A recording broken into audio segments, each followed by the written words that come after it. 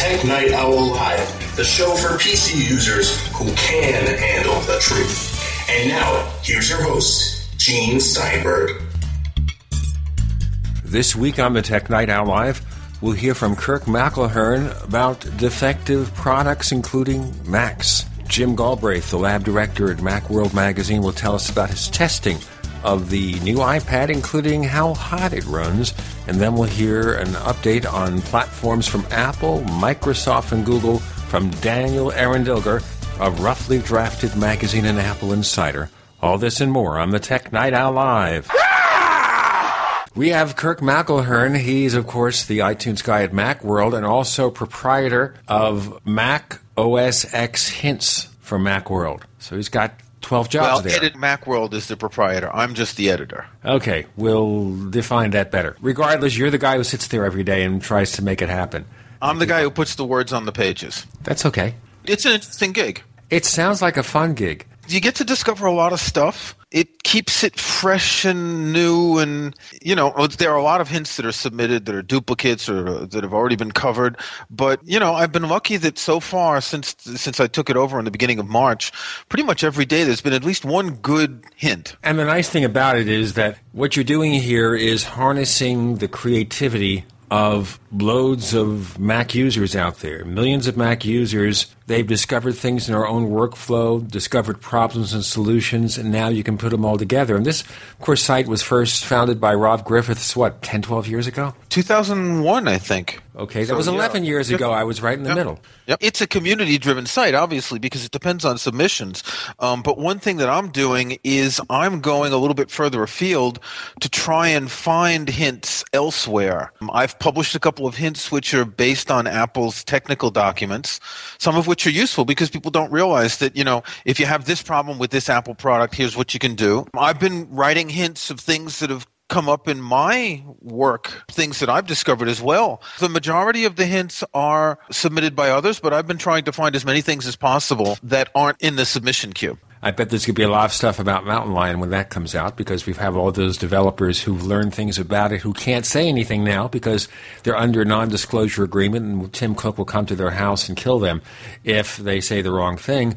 But once Mountain Lion is out, you're going to get a lot of rich tips there that will help. Let's move into the subject of quality control. Always an issue with consumer electronics products. We know that a certain portion of the consumer electronics gear that you buy will fail out of the box. You turn it on, it doesn't work, or within days or weeks after you set it up, it won't work. And we'll get into Apple stuff later. You know, Apple is not innocent here, as many of you know. But other companies have problems with products, and the one you encountered was with this Logitech keyboard. It's a solar keyboard, meaning that ambient light is sufficient to power it. You don't need batteries, and you don't need a charging station. Yeah, the idea is great. It's pretty much like the wired Apple keyboards today. The keys are very similar. The size is similar. The difference is that up above the F keys, you get about an inch and a half of solar panels. I think there's 4 of them altogether. I got one of these in August, right after when it came out last year, and I thought it was brilliant. I mean, here you have a wireless keyboard. You don't have to worry about batteries at all. And as you say, it's the ambient light that feeds it. And in my case, in my office, there's enough light that it was never under 100%. A keyboard, as it is, doesn't use a lot of power, but this was constantly at the highest level of power. Well, this was in August, and then in November, all of a sudden it started having a problem. Every 2 or 3 times I pressed the space bar, it wouldn't send a space. Logitech quickly replaced it, and of course there was a slight problem with the replacement. They sent a new one. Now this keyboard works, it's a wireless keyboard, it's not Bluetooth. It works using Logitech's little, what do they call it? They have a special name for their adapter. Yes, it's called unifying, and it means it's a very small USB stick, and it has the transmission and reception, but it's very tiny. I mean, you could lose it real easily. I've lost them from time to time. You have to spend like $10 to get a replacement. But yeah, it's very small. It serves for a number of their more recent devices. If you have your older keyboards and mice, it won't be working because they have, I guess, different transmission and receiving frequencies. Right. Okay. So when they sent the Exchange, the dongle, the unifying receiver, didn't work. Now, this wasn't a problem because I had the one from the first one. And they didn't even ask for me to send back the keyboard and the second unifying receiver that didn't work. So that was okay. And I used this. This was November, late November. We're in March, and I think it was early March that all of a sudden I had the same problem with the replacement keyboard. The space bar wouldn't always send spaces. And this happened suddenly. This wasn't one day there were one or two spaces that weren't sent. It was just all of a sudden it just didn't work anymore. And I contacted Logitech support, and I'll give them credit for their support being efficient and relatively quick and all that. And they said, okay, we need to pick it up and we'll exchange it for you. And I said, well, look, I don't want it exchanged. I'd like a refund. They were fine with that. They didn't question it. They paid me back. But I just have this feeling that here's a nice idea, this wireless keyboard, this wireless solar keyboard, and two of them failed. Now, I know two other people who bought this keyboard, and each of them had the keyboard fail at least once so far as well. We're talking about something here that really isn't very reliable over the long term. Now, I have one of those keyboards here, too. I used it briefly. I found the keyboard feel mushier than Apple's. A little bit. Maybe it's a subtlety. It's me. It's not anybody else. It's very subjective. Didn't like it as much. Not as fluid with the keys. So I went back to Apple's aluminum keyboard and stuck it away. Maybe I'll try it again. As far as the unifying receiver is concerned, I have a Logitech Performance MX mouse, very highly rated. And the reason I like a Logitech mouse is it's got this ergonomic form factor where it fits into your hand. It's not putting your hand on top of a flat thing, but it kind of is set, if you have a right hand, of course, if you're right-handed in terms of your mousing, you'd have to get one that works with both hands or a left-handed version, which very seldom do you find. But as far as your right hand, is designed that you can grip into it and feel more comfortable in moving your hand around. And it's very nicely designed. Works very well, except that the first one would lose its connection or start acting flaky. Okay? So I got Logitech to send me a second one that works okay. In the meantime, I've had, amongst my experiences with Logitech unifying receivers, one go bad. I also have a Logitech 890, which is the universal remote, one of their universal remotes. Really nice design. The first one I got, it's got a mini USB port. And the reason you have that is, in order to program the device, you go onto a Mac or PC and use their software to configure what devices you turn on with a single press. Say you want to turn on your TV, well, you also turn on maybe you want to turn on your Blu-ray player, maybe you want to turn on your home theater sound system or your cable box. Whatever, you can set up this very intricate combination of what goes on, what goes off, etc., when you turn something on for a particular function, like watch TV, watch a DVD, turn on Apple TV, turn it off, etc. Well, I maybe used that device in terms of programming 4 or 5 times because I was setting up different review devices, switched the cable TV provider, that kind of thing. After 4 or 5 times, the USB port was broken. Mini USB port. This is what you find on lots of devices, you know. It's a very common charging connection port. You have it on digital cameras. Broken because it's poorly designed, you mean? It's poorly designed. It broke off. Right. Okay. As I said, it's common. Lots of devices have them. All your digital cameras, almost all of them have the mini USB port. They've been suggesting Apple might go that direction instead of having this dock. They'd have to go to mini USB to meet European regulations about everybody having the same way of charging a device. So you don't end up with 12,000 charging bricks. Right. So whatever. Point is here, bad quality control. I had the device less than a year. So I wrote an email to Logitech support. They sent me the entire unit replacement. Not just the unit itself, but everything. It has all sorts of accessory devices. All the accessories and parts, It's just a full box. Right. Really good. But why did it fail so quickly? And why are Logitech devices... I'm worried about that. Now, there are things about Logitech devices I really like. The Performance MX has one fatal flaw that's not reported in any of the reviews of this product. It doesn't show you when the battery's going down. So it just stops working. Right. The battery needs to be recharged. How do you know it stops working? We have Kirk McElhearn, who never stops working. I'm Gene Steinberg. You're in the Tech Night Owl Live.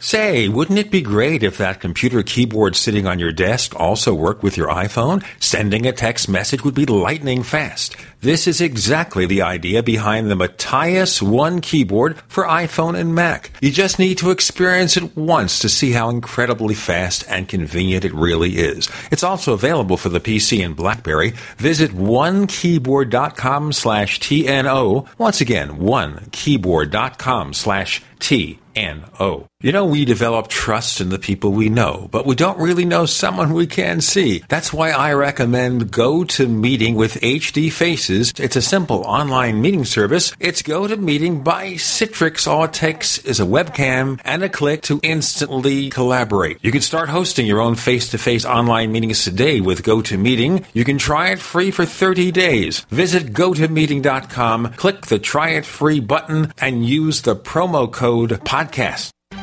Gold isn't for you? Ted Anderson, president of Midas Resources, one of the world's premier gold and precious metal investing firms. I get it. You wouldn't buy gold if you believed that the government is doing a great job, that the Fed will stop handing out trillions of dollars like bailout candy, that Social Security would be there for you. That's not what's happening. You might even pass on gold if the stimulus package wouldn't fuel inflation, or that the dollar wouldn't lose value, or that your retirement would be secure. If all looks rosy to you, then now is not the time to buy gold. For the realist, there have never been more sobering reasons to diversify with gold. Since 2001, the U.S. dollar index has tanked 30% while gold has risen 300%. Right now, savvy investors are adding gold to their portfolios. You should too. Find out what they know. Call us and I'll send you 10 reasons why gold will do very well, free. 800-686-2237. 800-686-2237.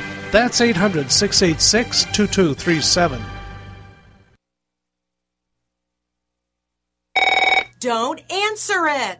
If fear strikes your heart when the phone rings, knowing it may be another bill collector, it's time for you to call Zero Debt in 90 days. 800-477-9256. Settlements, bankruptcy, and attorneys are not the answer and may end up costing you up to 10 times more than necessary. Listen, if you're already in debt, does it make sense to get buried in another payment plan? Zero Debt in 90 days gets you out of debt in 90 days guaranteed, without a payment plan and without attorneys or going to court. Get the fastest relief from debt on the planet when you call 800-477-9256. If you have debt with the IRS, credit cards, student loans, or a foreclosure, we can help at Zero Debt in 90 days, and we are the only organization to provide written guarantees on the results. Go to ZeroDebtGuaranteed.com. That's ZeroDebtGuaranteed.com. Or call now for free information. 800-477-9256. That's 800-477-9256. Did you know that thousands of industrial toxins, including aluminum, heavy metals like mercury and lead, and even nuclear radiation, have contaminated the air, food, and water supply and are lodged inside your body? These contaminants are poisoning your body from the inside out. No, the government doesn't care, nor will they save you. Do nothing, and these accumulated toxins may slowly lead to degenerative diseases such as Alzheimer's, Parkinson's, heart disease, or cancer. Take charge of your health before it's too late. Liquid Zeolite is the best natural all-round remedy to safely and effectively remove all kinds of toxins from your body. Use Liquid Zeolite from RestoreYourHealthNow.com for fatigue, headaches, heavy metal poisoning, memory loss, and joint pain. Zeolite comes with a money-back guarantee and is available at RestoreYourHealthNow.com. Learn how to get free bottles of Zeolite at RestoreYourHealthNow.com or call 800-880-9976. That's 800-880-9976. 100% safe and amazing. Try Liquid Zeolite today. We'd like to hear from you. If you have any thoughts or comments about the Tech Night Owl Live, please get in touch at news@technightowl.com. That's news@technightowl.com. Looking for past episodes? We've got hundreds at technightowl.com/radio. That's technightowl.com/radio. Or subscribe on iTunes. Exploring product defects in consumer electronics devices. And we were focusing on Logitech to start, myself and Kirk McElhearn, the iTunes guy at Macworld, chief editor-in-chief or supervisor or manager or cook and bottle washer of MacOSXHints.com. And that's a really good gig to get. I envy that. That sounds like a really fun gig to get. Anyway, looking at these devices, as you see, my experiences with Logitech have been mixed. When they work well. When they don't work, it's a problem. Yeah. Well, let's move on to Apple products because as we've discussed on this show, maybe too many times, I've had problems with a lot of Apple products in the past year or so. Now, that's an interesting thing here. Now, over the years, we've had discussions on the show and on TechNightOwl.com where we've looked into whether Apple products are suffering from bad quality control. But, there have always been troublesome parts on Apple gear. I mean, the first Mac, 128K, 1984, the power supply constantly failed. You go through the years, there's always a part or two parts, power supplies. Or a particular model that maybe has lots of problems. Yeah. iMac G5. The iMac G5, they had some of them with power supply failures. It's always something. If it isn't one thing, it's another.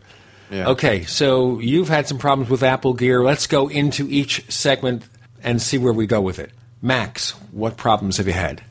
Well, I won't go through all the problems I had with my iMac last year, but when I replaced it with a Mac Mini, pretty much right out of the box, I had freezes with it. Since it was right after being purchased, it didn't have to go in for repairs. It was just exchanged, and the exchange resolved the problem. So it was probably a problem with the video card, given the type of error message that I was seeing in console. Just recently, a new Apple TV, right out of the box, hook it up on the TV, connect to my network, start listening to music. 20 minutes later, boom, it doesn't see the network anymore. And for the first day, I could get it to see the network for a couple of minutes several times. And then the next day, after I restored it, it wouldn't see the network at all. So that was exchanged. In fact, I just got that, and I haven't been able to unbox it yet to hook it up to make sure it works. But these are two products that are, brand new right out of the box that didn't work. On the one hand, we're used to things suffering from wear and tear, and by wear and tear in electronics, it could be the number of times they're turned on and off, or simply the heat that over time weakened certain resistors or soldering points or things like that. But here are two new products out of the box, one a computer and one an Apple TV, that failed relatively quickly, and that to me is more surprising than the kind of problem that you were talking about with the Logitech devices, that fails after a year. It's not something that I'm familiar with Apple products in the past. As you said, there have been problems, but they would come over time. They wouldn't come, the first day or the first week you owned them. Well, in my case, I've encountered some pretty severe problems. My son got a 2008 black MacBook, okay? And it worked well, except he's had 2 hard drive replacements. He had the logic board replaced. He had the LCD display replaced, and maybe 1 or 2 other repairs. I think the keyboard had to be replaced. So just about everything, he has virtually a brand new MacBook. Now, the last brand new that was accumulated over time, yeah. Sure. Now, the last problem occurred with the LCD display just outside of warranty, like a month or two. And I had to call Apple and ask for, as they say, executive intervention. Anyone can do this. You don't have to be a journalist. What you say is, I want someone to escalate this problem to management to see if they could do something. And in this particular case, someone called me back and they said, you know what? They looked into the problem. They said, this is awful. I mean, just a few months earlier, they had a major repair, and that's when he had the logic board replaced. And the woman who called me said, this is really bad. I will take care of it for you. Don't worry about it. And so my son, who, by the way, who lives in Madrid, Spain, got a letter from Apple in Spanish saying, in so many words, which I cannot read, but he could, bring it in, we'll fix it, no problem. He still has a black MacBook. Now, it's questionable whether Mountain Lion will support that particular model because of the graphics chip. So it's possible this year Grayson gets a new computer. Well, that would be good for him. Sure. He probably wants me to pay for it. Well, that would be expected, wouldn't it? That would be better for him, but I can get him something even better for less money. Isn't that amazing? Sure. True. Especially if you buy it here and not in Spain, because, as we know, prices in Europe are much higher than prices in the U.S. Well, he'll be here in August. So maybe when he comes here and he goes into his room and he checks his desk, he'll find something different there. Ah, that's nice. But don't repeat that. I won't tell him. I won't tell him. And I will get Apple Care. By the way, in the case of Grayson's MacBook, knowing he'd be taking it to Europe, traveling around the world with it, I did get him Apple Care. 3 years policy. Okay? And otherwise, he'd be messed up right now. I think that also helps in the way you got that reaction that they were willing to make that repair out of warranty as well. Well, that's the larger question of extended warranty. Should we be having extended warranties? And the answer is you shouldn't have to for a regular Mac, stationary Mac. We understand why you do, because you're getting 1-year warranty, 90 days for telephone support. And for a Mac, you expand it to 3 years. Now, for a desktop Mac, the chances that it will fail between the second and third year aren't very high. And so usually the failures happen in the first year. It's okay. A few months ago, I wrote an article for Macworld about this. Sure. When is it worth buying AppleCare? And I certainly agree with your first point that for a laptop, it's almost necessary because it's being carried around. It's moving. I'm talking about desktop. Okay. But even for a desktop, I buy AppleCare contracts for several reasons. The first being that I have no Apple Repair Center anywhere near where I live. So one repair, they pick it up and ship it back, and I've made the cost of the contract. But another reason that I really like to stress to people is if you're the kind of person who's going to keep a Mac for a couple of years and then sell it used, if you can sell it used with an AppleCare contract, you're much more likely to sell it, and you'll get a little bit more money for it. Because that's only if you sell it in less than 3 years. Right. That's what I said. If you're someone who changes every couple of years, then having the AppleCare contract is a plus to someone who's going to buy it used, to know that they're getting something guaranteed. Personally, I tend to keep Macs about 2 years because, I've got to keep up with the newer technologies. And this always allows me to say to people, okay, not only was it used correctly and it's in excellent shape, but you've got a guarantee on it. So for that alone, if you're not going to keep a Mac for 5 years, it could be a good idea. Well, okay.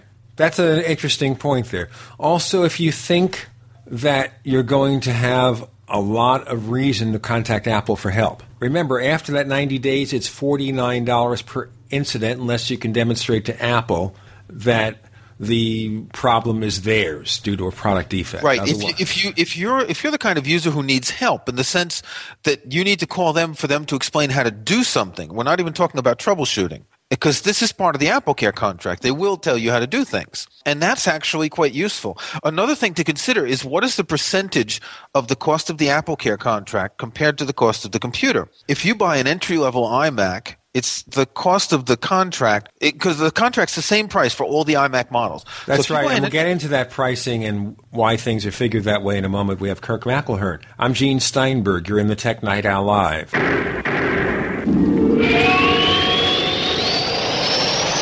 America's #1 source for independent talk radio for over a decade. We are the GCN Radio Network. This, folks, is a revelation. No more wall warts for charging your USB devices, including your iPads, iPhones, iPods, Android cell phones, USB chargeable cameras, and more. Power to You replaces the standard AC outlet and gives you 2 high-power USB ports and 2 AC outlets. To get one, go to macsales.com/power-to-you. That's macsales.com, power number 2, letter U. Check it out. If you want to get your website online and you need reliable service, first-class service at the lowest possible price, there's only one place to go. Well, DreamHost has a special promotion with our show where they'll offer you unlimited disk space, unlimited bandwidth, one-click web apps such as WordPress, 24/7 support. You can save over $55. You want to know how? Go to dreamhost.com/radio, dreamhost.com/radio. That's the sound of your door being kicked in by an intruder with a single kick. That's the sound of the same door now protected by the Door Sentinel at MySafeDoor.com. Go to MySafeDoor.com right now and watch the amazing video. At MySafeDoor.com, you'll learn how to turn your home into a fortress with the Door Sentinel. 16 kicks later, and the Door Sentinel is still holding strong. MySafeDoor.com. That's MySafeDoor.com. Hi, this is Ted Anderson. Have you ever wondered why banks, stockbrokers, investment advisors won't talk about gold IRAs? They've been available since 1986, yet the financial industry won't recognize the value of gold for your retirement. Gold has outperformed paper investments, yet no word about IRAs. If you would like to have gold for your retirement, call 800-686-2237. Don't get left behind by rising inflation and low returns. Call 800-686-2237. Secure your future and call 1-800-686-2237. Do you know which 37 crucial food items are going to fly off the shelves when the next disaster hits? If you don't, you and your family may be without food and waiting in long food lines after a big disaster strikes. You would be surprised how many people don't have these food items right now. 123survivalplan.com has set up a For Patriots Only video with inside information on the 37 food items that will sell out first when the next disaster strikes. The video on 123survivalplan.com has crucial information you and your family need to prepare for any disaster, natural or man-made. And you won't have to be afraid of going hungry or being sent to a FEMA refugee camp. See the video that over 1 million other smart patriots have already seen in the last 4 months. Prepared now. Go to 123survivalplan.com and learn which 37 food items you should hoard. Easy to remember. 123survivalplan.com. Again, that's 123survivalplan.com. Extend your life with Extendovite. Are you or someone you know suffering from high blood pressure, cholesterol, or chest pains? Are you looking for a more natural way to overcome these health challenges? Extendovite is made from herbs known to help with these symptoms. Made from garlic, cayenne, hawthorn, and 4 other herbs, Extendovite goes to work detoxifying heavy metals and killing fungus and virus to enhance your overall health. For only $69.95 plus shipping and handling for a 2-month supply of either capsules or liquid, you too can begin on your path to better health. For more information, call 1-877-928-8822. That's 1-877-928-8822. Or visit our website at heartdrop.com. Extend your life with Extendovite. Live with Gene Steinberg. It's the Tech Night Owl. Because you never know what's going to happen next.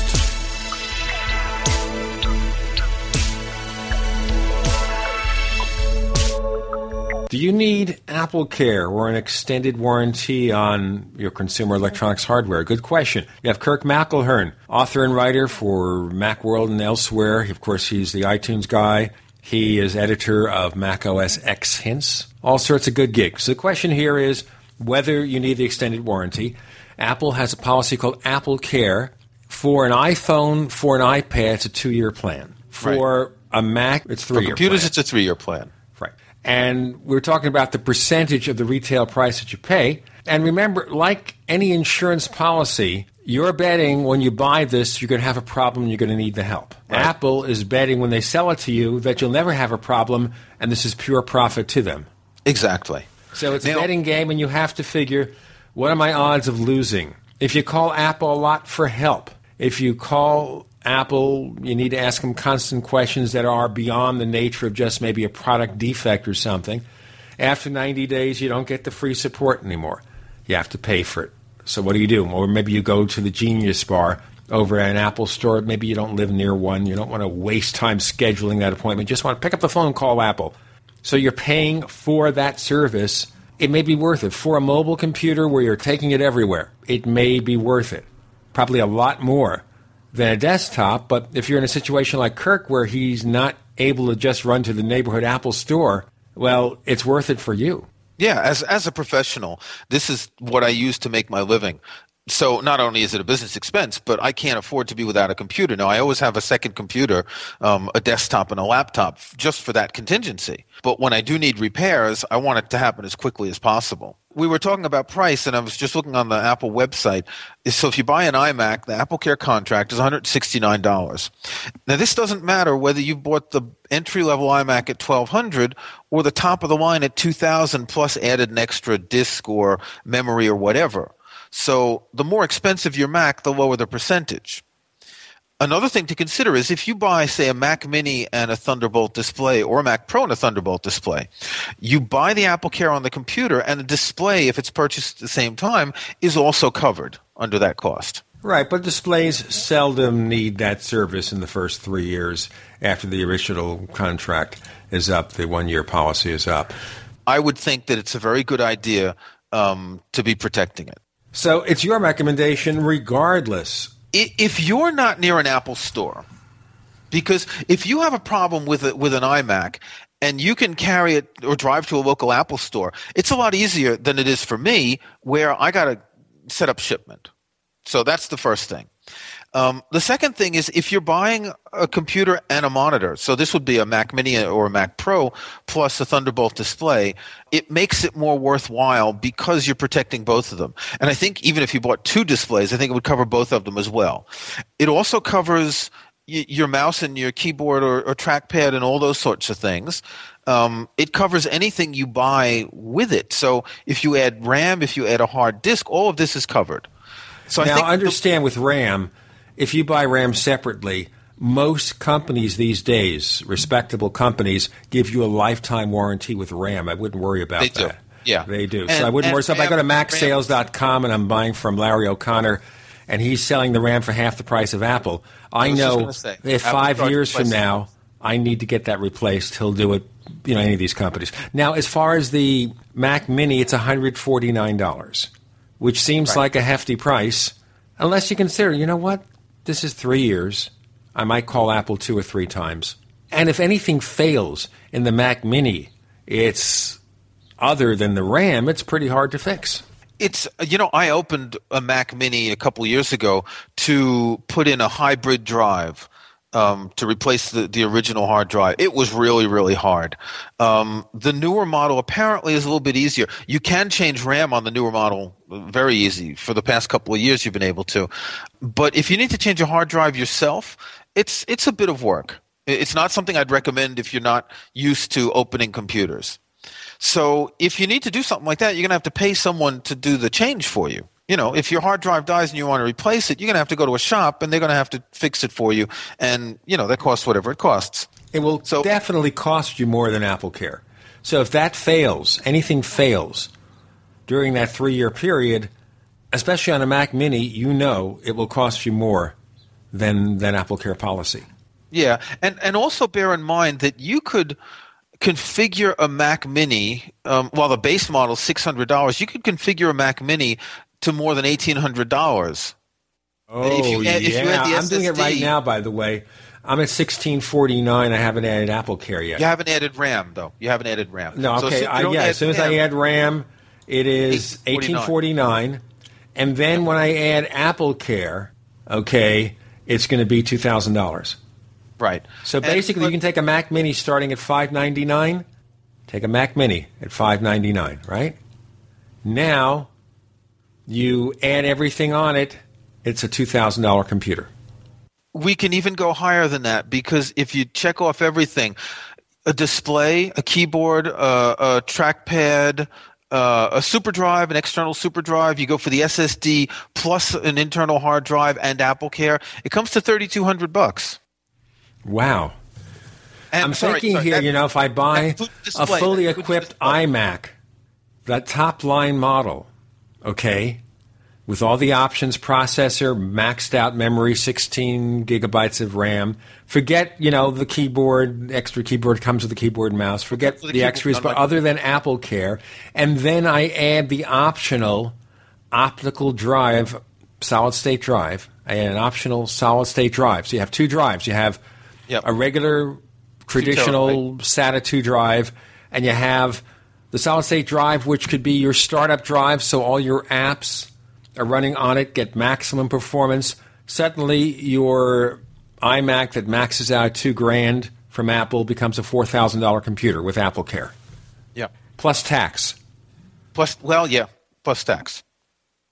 So, AppleCare on its own, when you look at the price, it's a certain price. But the more you put into your Mac, the lower the percentage of your total price that AppleCare represents. This maxed out iMac that you're talking about, the AppleCare at $169 is what?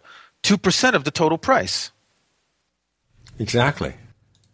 So I think it's worth it in my situation where I don't have anything local to get repairs. I agree with you that in all situations for a laptop, it's worth it. I've never considered buying one for an iPad, an iPod, or an iPhone.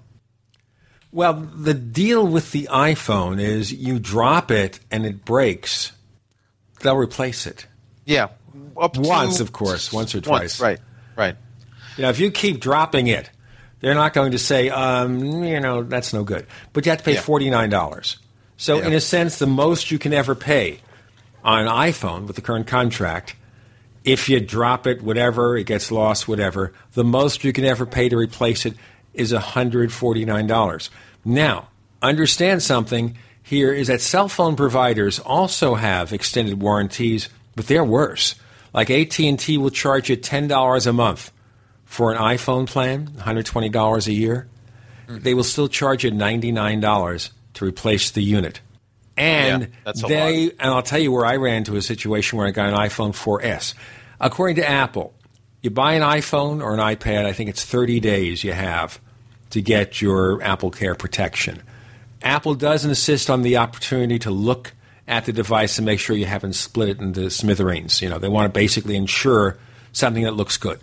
Mm-hmm. But AT&T told me I couldn't do that. And they said Apple changed the policy, and I said, here it is. And they still stood their ground. So when I got the phone, I bought it from AT&T, by the way. When they sent me the questionnaire by text message, I wrote back saying I couldn't recommend their support because of the fact that your salesperson lied. And this is what he lied about. This is why he lied. And that's why I would never recommend it. But just to warn everybody, if it comes to a point of buying something from a third party, look at Apple's own policies first. We have Kirk McElhearn, author and commentator. I'm Gene Steinberg. You're in the Tech Night Owl Live.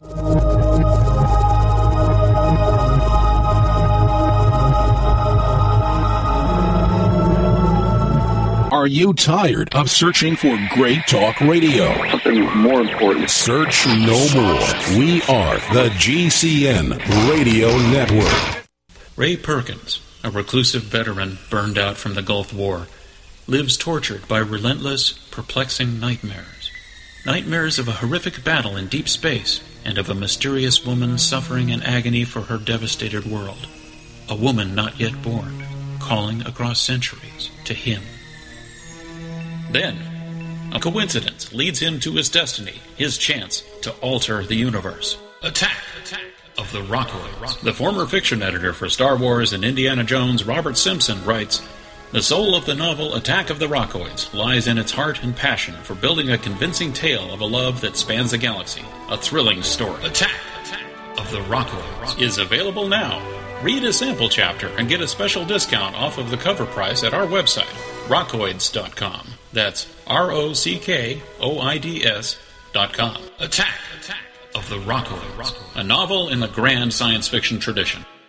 Healthy soils grow healthy plants. So before you plant your survival garden this year, is your soil healthy? Maximize your crisis garden soil with EM1 from TerraGanix. EM1 Organic Soil Conditioner, Fertilizer Amendment, and Compost Accelerant provides healthier gardens and faster, efficient garden composting. EM1 from TerraGanix.com quickly improves soil structure by increasing nutrient availability and converting organic matter into soil humus. This improves seed germination and root growth, improves plant quality, size, color, flavor, nutrient value of fruits and vegetables, and improves shelf life. And when rain is not in the forecast, no worries. EM1 improves moisture retention in soils, helping reduce drought stress. Just like you prepare all else, prepare your crisis garden for maximum yields with EM1 from TerraGanix.com. Order now at TerraGanix.com or call toll-free 866-369-3678. That's 866-369-3678. TerraGanix. Life's getting better.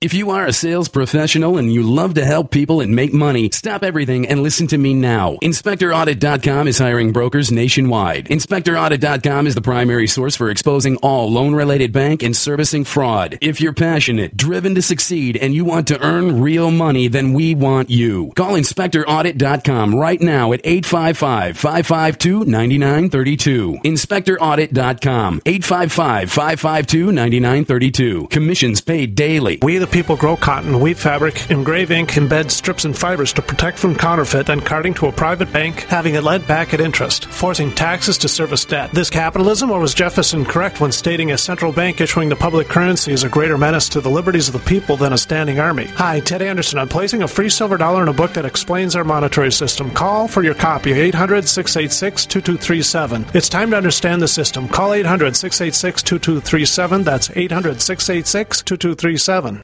We all know the importance of having storable foods, but what about when the food runs out?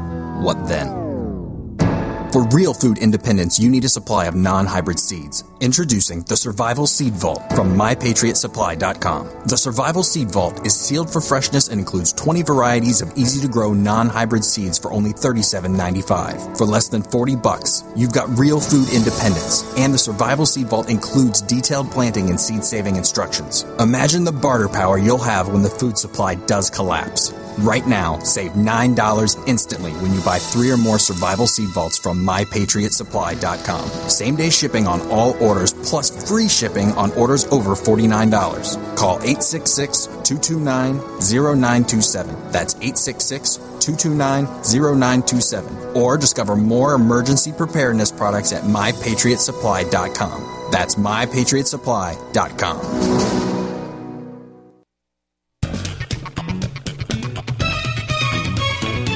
Do you know what's going to happen next? Well, here's the Tech Night Owl. Live with Gene Steinberg.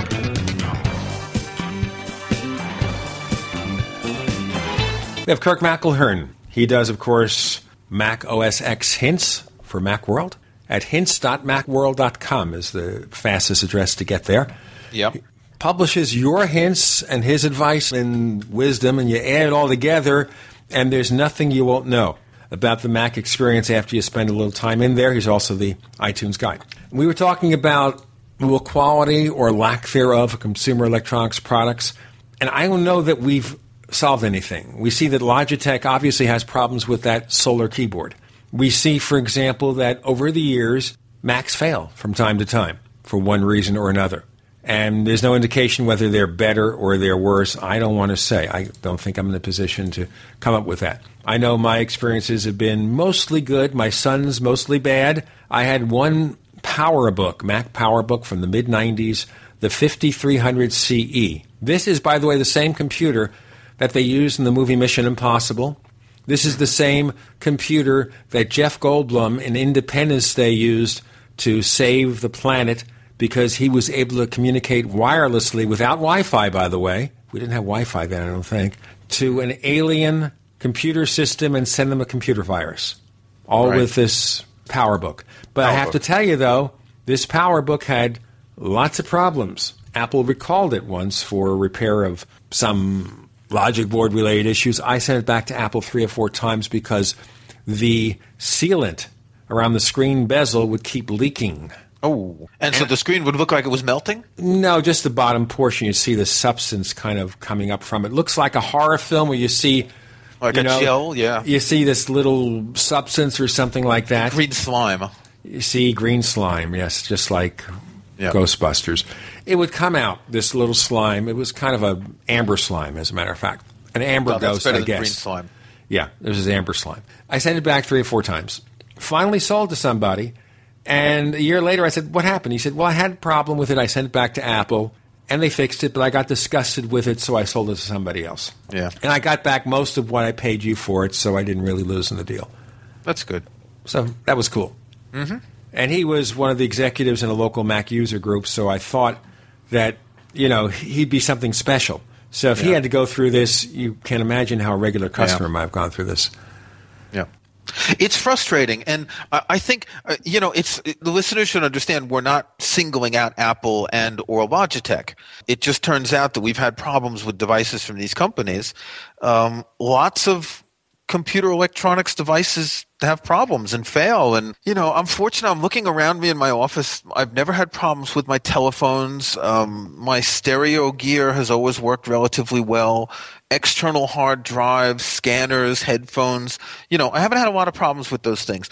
Obviously, computers are a little more delicate than, say, an amplifier or a pair of headphones. But I guess it's just, it's just part of the cost of doing business, both for the company and for the user.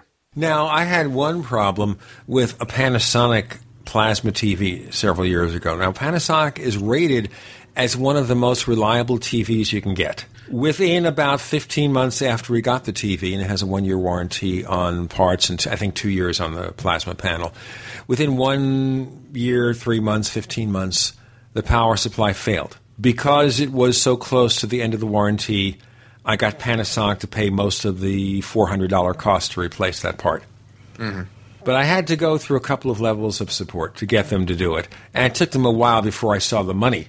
Yeah. So I've been pretty lucky with TVs. I haven't had any major problems with them. I did when I bought an HD TV some years ago, the very first one didn't work and had to be exchanged. And here we come back to what I was saying before about, the Mac and the Apple TV. Because when we know this, that when you have problems with this, it's often in the first week or it's after several years. Generally, in that period once you've started using it and it's being used regularly, it's pretty rare that you get something if it's not at the very beginning or after something gets worn out.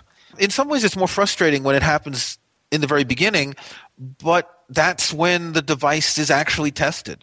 No matter what sort of quality control a company has, it's not until it's in real use that the device can actually, do what it's got to do, and you can find out if it works the way it's supposed to. So in the end, maybe you should get the extended warranties on a lot of products. I wouldn't, though, buy it on everything. I mean, you go to a consumer electronics store, you check out, and they say, on that new printer, wouldn't you like an extended warranty? And I kind of think usually they'll lie about the warranty that you have. You get a year, you get 2 years.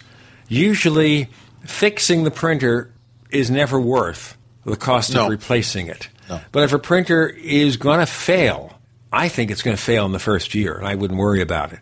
And I think for any of these devices, if you're going to keep them for a while, you've already covered the cost of some basic repairs. Maybe in a laser printer, you're spending $500, $1,000 or more for one of these things, then, I guess there'll be situations where you might want to fix the thing. But most inkjet printers, it's not worth it. $49 for an inkjet printer, you're selling me a $15 or $20 extended warranty. You know why? It's a big profit motive for them. But and sometimes the salesperson is getting a spiff on the extended warranty. Yes. Sell the extended warranty because you're going to get a spiff. You're going to get a little extra in your paycheck.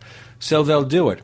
But the point is here, my advice, and I think your advice would be the same, maybe for a personal computer, but otherwise resist it. Another thing that people should do is check the conditions of your credit card or your home insurance. Now, my bank offered me a credit card last year, and one of the things that in the sort of package where, I don't know how much I pay a year, it's not a lot, but one of the things that they offered was extended warranties on anything I've bought with the credit card up to 5 years. In other words, after the initial warranty is out and up to 5 years. Now, a number of credit cards may offer this, or even home insurance, or, a variety of different types of things offer this as a sort of a bonus and a plus. So you might actually be covered for something without realizing it. Now, in my case, this covers appliances, things like TVs and stereos. I don't think it covers computers, but it covers, the kinds of things you're going to buy a new refrigerator. Do you really need to get an extended contract, or are you already covered somehow that you don't realize? And you have to judge the repair record of those devices. I can't imagine getting an extended warranty on a refrigerator. I assume I set it up, and it's going to be working for 10 years, 20 years, 30 years. I assume with a TV set, the same thing. I'm going to get 10 years use out of it before I have to worry about it. And after the initial purchase price, if it breaks within those 10 years, well, at that point, I've saved money for maybe the first 6 or 7 years. I'll pay for it if I want to keep the set. I recently bought a bunch of appliances when I moved, and talking to the guy who delivered them and installed them and set them up, I was pointing out that many years ago, refrigerators and washing machines and all that would last 15 years. And he said, just doesn't work anymore like that. That the quality of the parts isn't as good. And you're lucky to get 5 years out of something. And he wasn't trying to sell me an extended warranty because I already told him, I didn't need it because of what I had with the credit card. But it turns out that these devices just aren't as good as they used to. When we were younger, a fridge lasting 10 or 15 years was normal. Today, it seems to be the exception from what I'm hearing. Of course, a lot of this depends on which brand you're getting. If you buy a better brand, you're going to pay more and it's going to last longer. So there's always, you get what you pay for involved in this. That's the only area where Consumer Reports might have value, which is frequency of repair of products. You check the reliability. Because those are based on surveys among real people. That's right. And speaking, by the way, of Apple products, I'm going to give you the survey to close it out. There's a story in USA Today this week. It says that more than 55 million homes with at least one iPhone, iPad, iPod, or Mac computer in the U.S., that's half of the homes in the United States, own at least one Apple product. And 1 in 10 homes that are not currently in that group plan to buy some kind of Apple product in the next year, which means what? That next year it's going to be 60% of U.S. homes? That's pretty impressive. Own an Apple product? Yeah. I would say the majority of these are iPods because that's when the sort of Apple explosion began. Well, yes, but right now it's iPhone. Right now it's iPad. It's kind of interesting to thinking that not too many years ago, Apple was the beleaguered company. Beleaguered, that was the word, yep. And now, it started with the iPod, and it's gone to the iPad and the iPhone, and the Mac is the next one that's going to start really. I mean, we've seen growth in the Mac area, but it's going to increase, I think, dramatically over the next few years. Especially now, a lot of people are giving a thumbs down to Windows 8 from what they've seen. Kirk McElhearn, where do we find more of your stuff? Well, you've said about 6 times already on Macworld and on macOS 10 Hints. Also on my website, McElhearn.com. And in Macworld magazine, if you're a subscriber to the print magazine, that still exists, those magazines on paper. Indeed. Kirk McElhearn, thanks for joining us on the Tech Night Owl Live. Thank you, Gene. Have a good day. Coming up next on the show, we'll feature Jim Galbraith, the lab director at Macworld magazine. We'll talk about that hot and juicy iPad.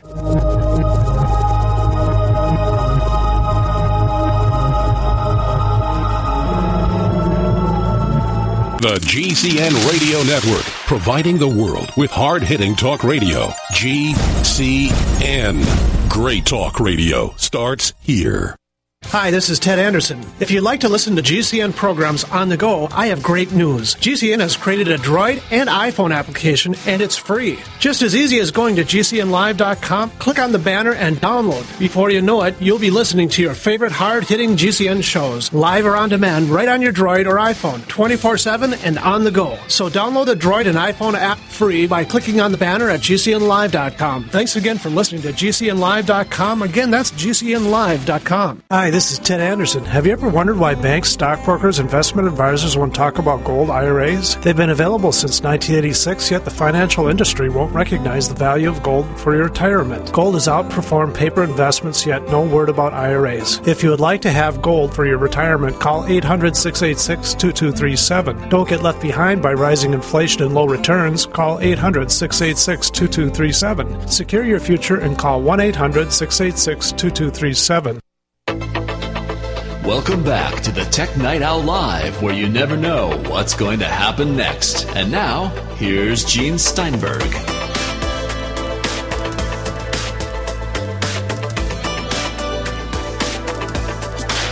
The lab director of Macworld, Jim Galbraith, is here. And he comes at a time when there's been a little bit of controversy over an Apple product. Who could have thunk it? Last year, I guess, or even now it must be 2 years ago, we had AntennaGate, where if you held the iPhone 4 the wrong way, well, signal strength would drop. And we learned later that most mobile handsets have a problem to one degree or another. Only Consumer Reports magazine only recognizes the iPhone 4 as an offender.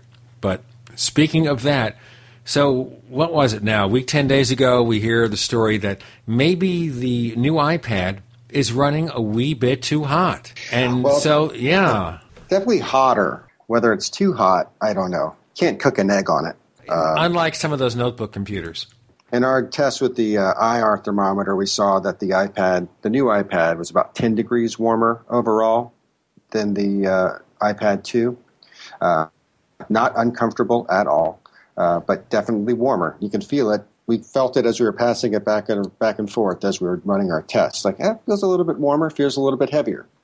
And, okay, I wanted to be specific about the testing because the disparity between your tests and the tests run by Consumer Reports seems to be tremendous. Now, you ran into a top temperature of 100, right? Yeah. Okay. Consumer Reports says it's 116 degrees in their tests. So let me ask you, how did you test the temperature? Under what conditions did you run this to get maybe what you felt was a realistic indication of what we get in normal use and service? Well, I was playing a game and played it for about 20 minutes. It was unplugged. So we use a test here called GL Benchmark that gives us frame rates when playing video games on the iPad. So we just set up a bunch of tests to run in a row, really work the graphics processor and the processor in there, and get it heated up as good as we could. And using our IR thermometer at different points in the on the back of the iPad, we were able to get a peak of about 100 and down to like 86, something like that. Different parts, 86, and the hottest part was opposite on the long edge opposite the battery. So if I did feel like it was uncomfortable, I could easily turn it around and have that part farther away from my body. Anyway, I've never felt it be uncomfortable. Just warm, basically on a cold day, you put your finger there. Hey, this ain't bad. If I was in a sauna or just in a hot room, but in the climate-controlled areas that we work here at Macworld, it was absolutely comfortable. And what's your normal ambient temperature there? I'd say probably 72, something like that. Okay, so Consumer Reports also said their temperature in their offices was 72. And I'm wondering here, how the heck do you make it 116 degrees? You got 100, and you're not alone. I've seen other testers who came up with their measurements, and they came up with about 100 degrees. Mm-hmm. So I guess that's what you would expect under normal use and service, so with a little bit of extreme frame bending there. So how does Consumer Reports get 16 degrees hotter?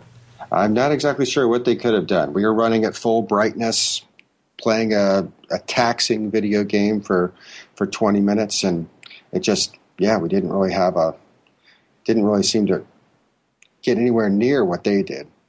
Now, as I recall, they did two tests of extremes, one with it set to the battery charger, one disconnected. What did you do?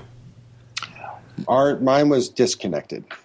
Okay. When actually taking the temperature, it was disconnected. Okay, so we expect if you're playing a game, you're probably not going to have it hooked up to a charger. I think the iPad's a portable device, so I thought that it would be more real world to test it untethered. Okay. Now, in Consumer Reports' case, they got 113 degrees unconnected, 116 degrees connected. Now, in contrast, you're saying it's running about 10 degrees hotter than the iPad 2. Have you guys tested any other tablets to see how hot they run? Yes. The Samsung Galaxy 10.1, we got a max reading on the back of 98 degrees. And then it was the same charging and not charging.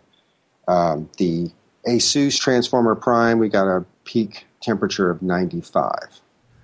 Okay, so 98 to 100 degrees, you can't really tell the difference. No, I don't think so. And they're not alone. It is warmer than the iPad 2, and I think people could feel that. But nobody's complaining. I mean, it's strange here that we hear complaints that the iPad runs warm, and then we've got the Samsung Galaxy Tab 10.1 runs just about as warm, or maybe nobody has that one to complain about. They sold 3. Yes. They ship, 4 million, but they sell 3. Yeah, it's hard to say. I know that there's no bigger target And the payoff doesn't seem to be quite as big to go after any of those guys or knock them. So that's the only thing I can think of. It's kind of like what happened, for example, with the iPhone 4. Now, we all know other phones had problems with reception being made worse by holding it in a certain way. Some of those phones had labels on the backs of them. Nokia was doing that with some models. Some mention it in the instructions. I think page 13 of one particular HTC smartphone said, don't hold it this way because signal strength won't be as good or something like that. Consumer Reports only wanted the iPhone to fail. And it looks like they went after this with a vengeance, wanting this to fail. And, of course, even their reviewer had to say, you know what, it was warm, but not too warm. Yeah, when I tested, I just took the backside of my MacBook Pro, and I was playing a game, and I tried to see how hot I could get it, and I got about 110 degrees. 110 degrees felt pretty warm on my lap. So I can't imagine 116. 116 doesn't sound comfortable, honestly. It feels like it'd be on the edge of being comfortable. So it is a little weird that they would find this very hot, higher temperature than anybody else, but then also say that 116, didn't feel uncomfortable. Maybe they're living in a different reality. They said that 120 degrees is the line of demarcation between hot and too hot. Now, what about these notebooks? I mean, the early editions of the MacBook and the MacBook Pro were pretty hot, especially on the bottom portion. That's why they stopped calling them laptops, because if your legs were bare, don't use one of those because it was running too hot. So now they only call them notebooks. Interesting. Hadn't put two and two together on that one, but yes, I can see where it could get uncomfortable. But yeah, even though they're not called laptops, I see plenty of people using them on their laps and running at temperatures much hotter than 100 degrees. But in your experience here, the Mac Pro was hotter. The current MacBooks, MacBooks Pros, MacBook Air, whatever, the ones in the last couple of years, you haven't seen any severe heat problems, have you? No, I mean the only problem I've seen is the fans coming on, or trying to keep that internal temperature down. We've seen like some of the MacBook Air's processors kind of drop down and so that drop their load a little bit so that they don't run as hot, so the internal temperature doesn't overheat. And so basically, if you tax the computer because you're running a frame-intensive game, if it runs too hot, the fans come on, and if they still need to make it cooler, the processors slow down. Yeah. Okay, so it's a progressive way of handling power management. Here's my favorite reminder. If you have a comment or a question about the Tech Night Owl Live, write us. news@technightowl.com. Once again, that's news@technightowl.com. And check out our forums, forum.technightowl.com. The manager we're talking to here is the lab director of Macworld Magazine, Jim Galbraith, over at macworld.com or on your favorite newsstand. I'm Gene Steinberg. You're in the Tech Night Owl Live.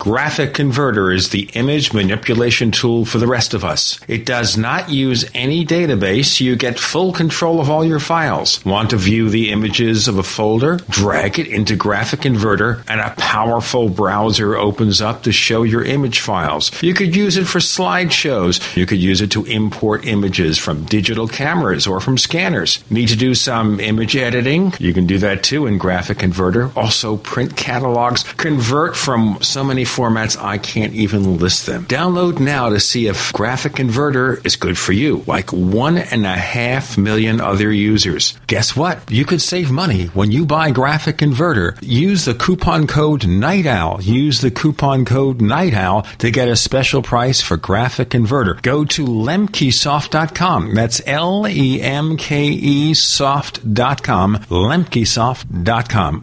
LEMKE soft.com. Have you ever felt like the United States government knows way too much about your financial affairs? I continue to hear stories about property seizures, frozen bank accounts, confiscation of stocks and bonds. It makes me wonder if the U.S. citizen will ever again have the right to life, liberty, and the pursuit of happiness. Unfortunately, with the Drug and Money Laundering Act, the IRS Revenue Ruling 6045 of 1984, and the Trading with the Enemy Act and Franklin D. Roosevelt's Executive Order of 1933, some precious metal holdings are subject to government intervention. For this reason, Midas Resources has prepared a report explaining the boundaries of trading precious metals privately. Whether if you have any intention of trading with Midas Resources or not, I have instructed my representatives to give this report out free.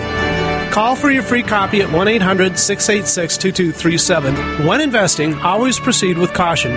Again, call 1-800-686-2237. Exercise your legal right to trade metals privately. 1-800-686-2237.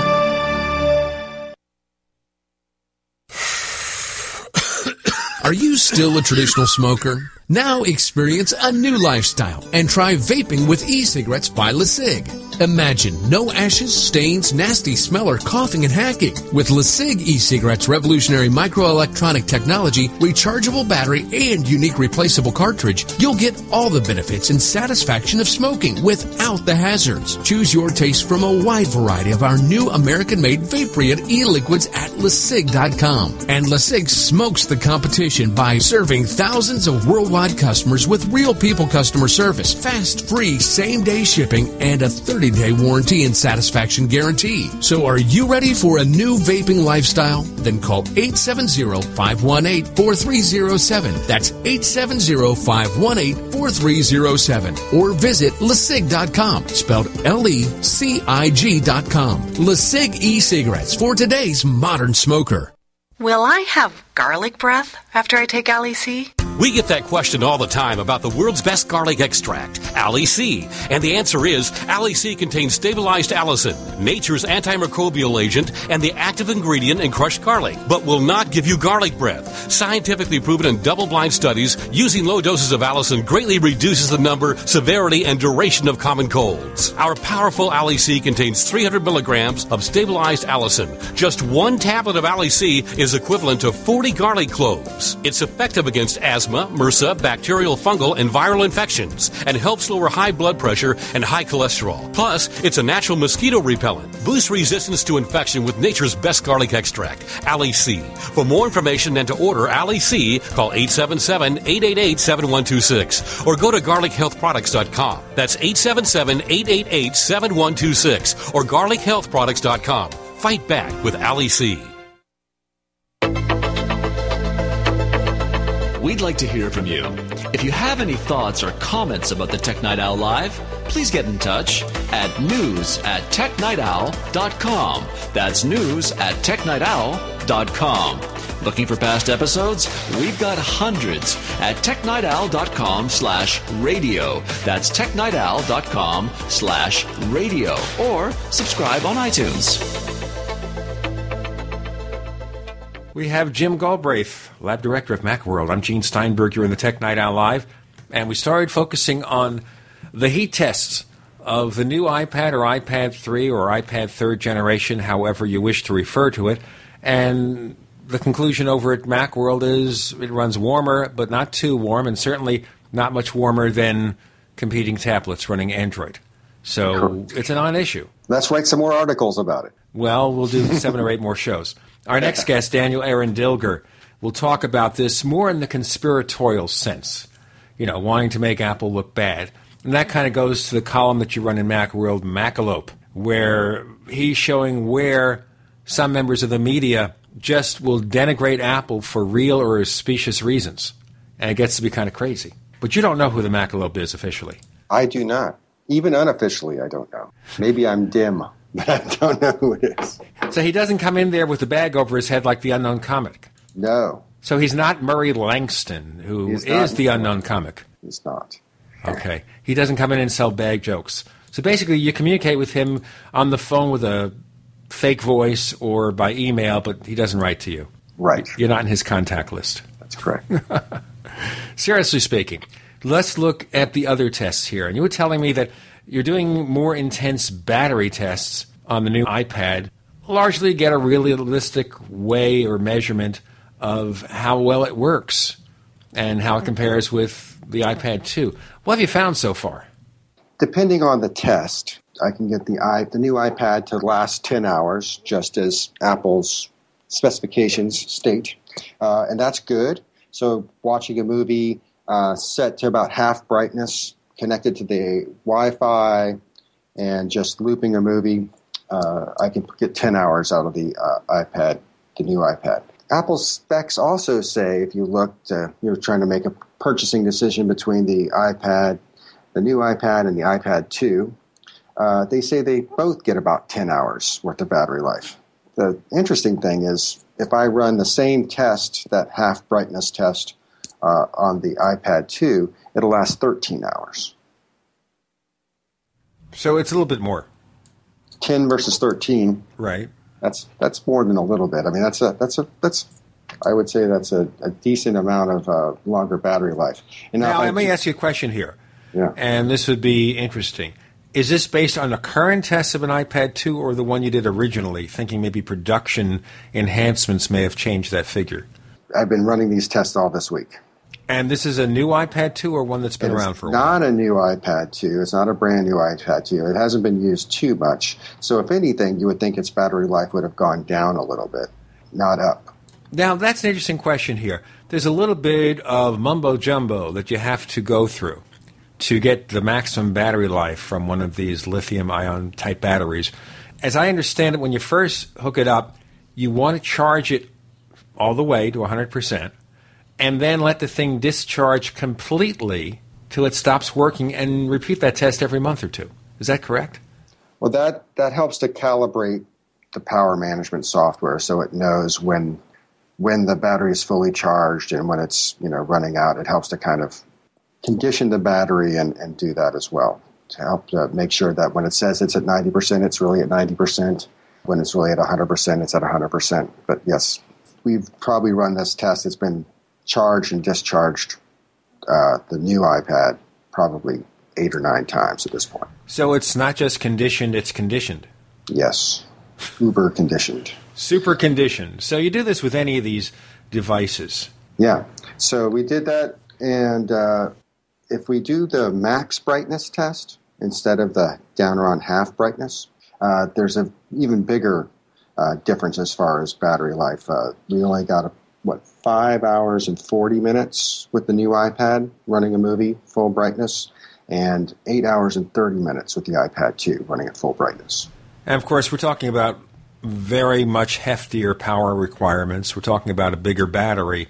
And maybe when Apple did the benchmarks, they had less fudge factor here. So the fudge factor of the iPad 2 was enough to claim 10 hours, knowing you'll get 12 or 13 under normal use and circumstances. With this one, they just made it. Yeah, I'm not exactly sure. I could see why they would pick 10 for the iPad, the new iPad. I want to call it the iPad 3. I have to stop myself every time. Well, I had a conversation with Adam Inkst about this. Yeah. And we sort of agreed. And I don't know what he's doing since then. I haven't checked him out, and I haven't disciplined him or spanked him since. To say iPad 3 because calling it each and every day the new iPad gets kind of ridiculous. Every day it gets a little less true, as we call it. So now it's the almost new iPad. Newish. And next year it'll be the old iPad and the new iPad. Right, the old new iPad. I'm getting dizzy. Let me hit my head against the wall because it feels so good when it stops. But you're still doing the tests. You're not finished. We're just about done. I mean, we tried doing it with charging it to 100% and then a little bit more, because there's been some reports that you get more battery life if you do that.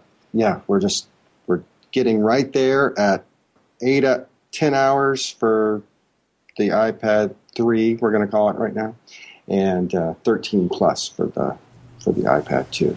There was a quote, I think, over at All Things Digital from one Apple product person saying that this strange variance in whether it's 100% but not fully charged or not is due to a design that allows you to keep it on the charger indefinitely, and so the quality or level of the charge goes up and down, even if it's reporting 100%. It's kind of like charging, slightly discharging, and charging again within a small range. Am I correct? Yes. It shouldn't matter too much. And they also said that when it says 100%, that means that it's at, we're not sure exactly who said what because the way the quotes are attributed. But it seems that when you get to 100%, when the battery indicator says 100%, you'll get that 10 hours worth of battery life out of it. If you continue to let it charge, you might get even more out of it. It just depends on how it's going. It's a calculation where it thinks it's about 100%, so it starts to drop the power draw from the charger, and then it continues to draw a little bit more and discharging and charging and discharging so that you don't blow up your battery and that you don't damage your battery. This raises a bigger question here, which is maybe it's worth sticking it on the charger for overnight and then see if the battery life changes. Yes, we've done that. And so, yeah, but the problem is it's a 13-hour test on some of these things. And it's difficult to do that. And, when we do battery tests on a laptop, Apple is kind enough to include a loop function on their QuickTime player for the Mac OS. There's no such function on the iPad. So it's manual labor all the time. Yes, where do we find more of this stuff that Jim Galbraith writes about? I would look for it at macworld.com. There's the place. Jim Galbraith, Lab Director of Macworld. Thanks for joining us on the Tech Night Owl Live. Thanks, Gene.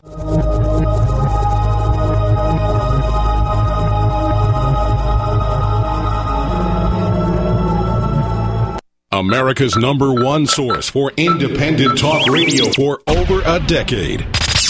We are the GCN Radio Network. This, folks, is a revelation. No more wall warts for charging your USB devices, including your iPads, iPhones, iPods, Android cell phones, USB chargeable cameras, and more.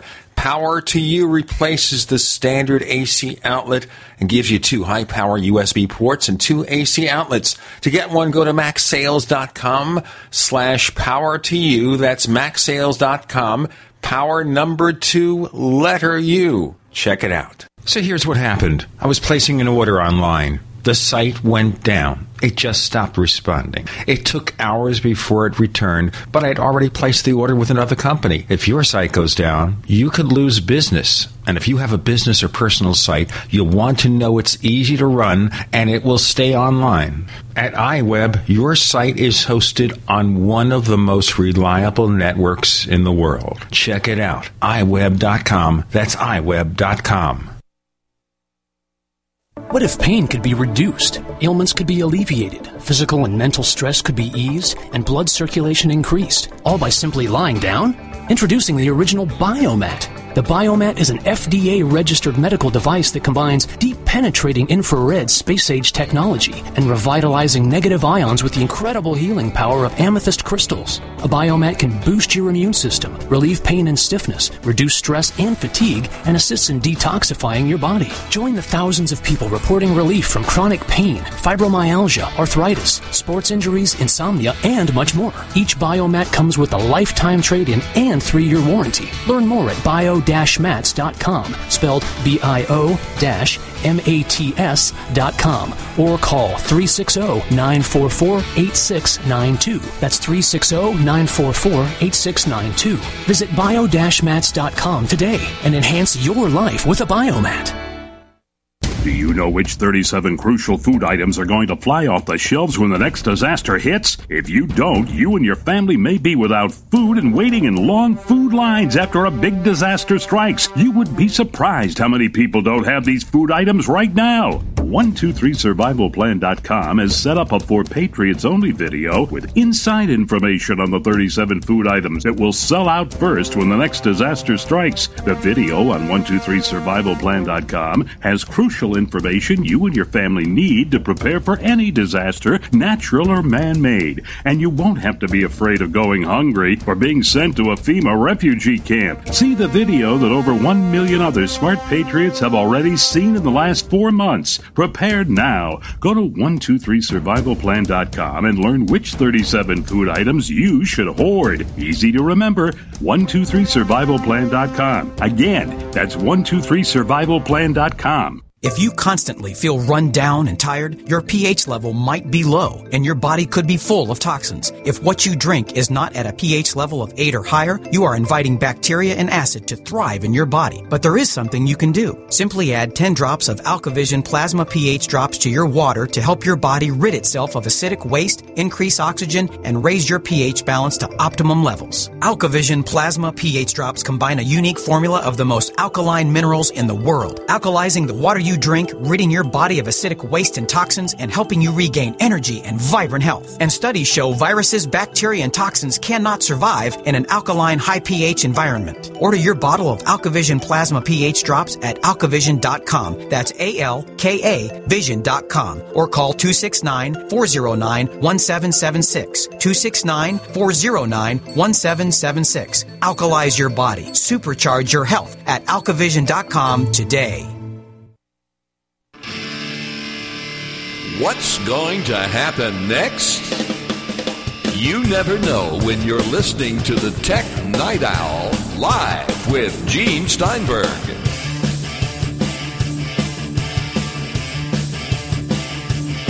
We have Daniel Arundel of Roughly Drafted Magazine and Apple Insider. And we're going to focus on a number of those hot-button issues involving Apple Incorporated, Microsoft, Google, etc., etc. And getting started, of course, is Heatgate. And we talked about this with Jim Galbraith at Macworld, where evaded tests of the new iPad found it didn't run too hot. Now, you had a pretty thorough review over at Apple Insider, Daniel. Did you attempt to measure it for heat generation? I don't have a thermometer that I set up. I reported on, there were tests done by both CNET and PC World that I saw, and then Consumer Reports. They kind of did initial findings. Okay, now, what I noticed here is that most everybody who did the test, they came up with what? 100 degrees fully stressed, give or take, right? So basically, the temperatures that most of them measured was 100 degrees, give or take. Now, subjectively, in handling the unit under different types of stress and non-stress, did it feel that warm to you? No, it never really gets warm.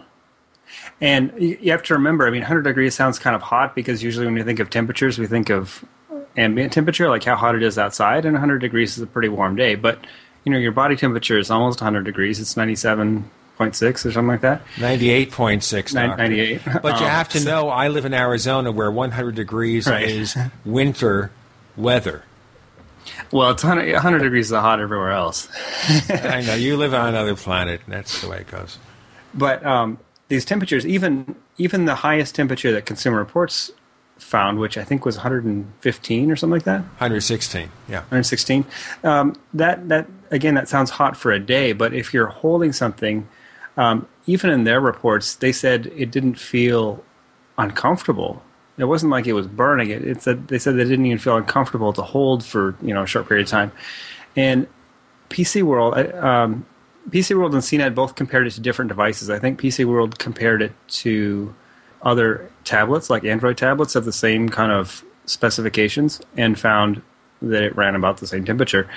And CNET, I think, compared it to notebooks. So they compared it to a MacBook Air doing the same tasks, and the Air actually runs a little bit hotter, I think.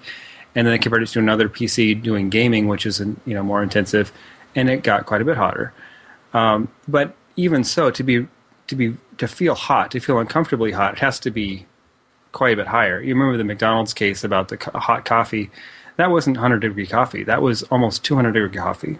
I think right. Now you have to think when you go to Starbucks, 180 degrees, something like that. You go to Starbucks and you get a cup of Java. We're not talking about iced coffee for $7 a pop now. We're talking about regular coffee. It's certainly more than 120 degrees, and Consumer Reports says that it has to be over 120 degrees to feel really hot. Once again, like in Arizona in the summer. Yeah, and there's a big difference between holding a device and, if you're drinking hot coffee, it is, I believe it's around 120 degrees is hot. And when they sued McDonald's, when the woman sued McDonald's, it was scalding coffee. It was really hot. And the case in that matter is that if it had been 140-degree coffee, there wouldn't have been a lawsuit. I mean, that's what the plaintiffs wanted the coffee to be, something reasonable. It's 140 degrees for something that you're putting in your mouth. If you're holding something, 115 degrees isn't very hot, particularly because, I mean, this isn't.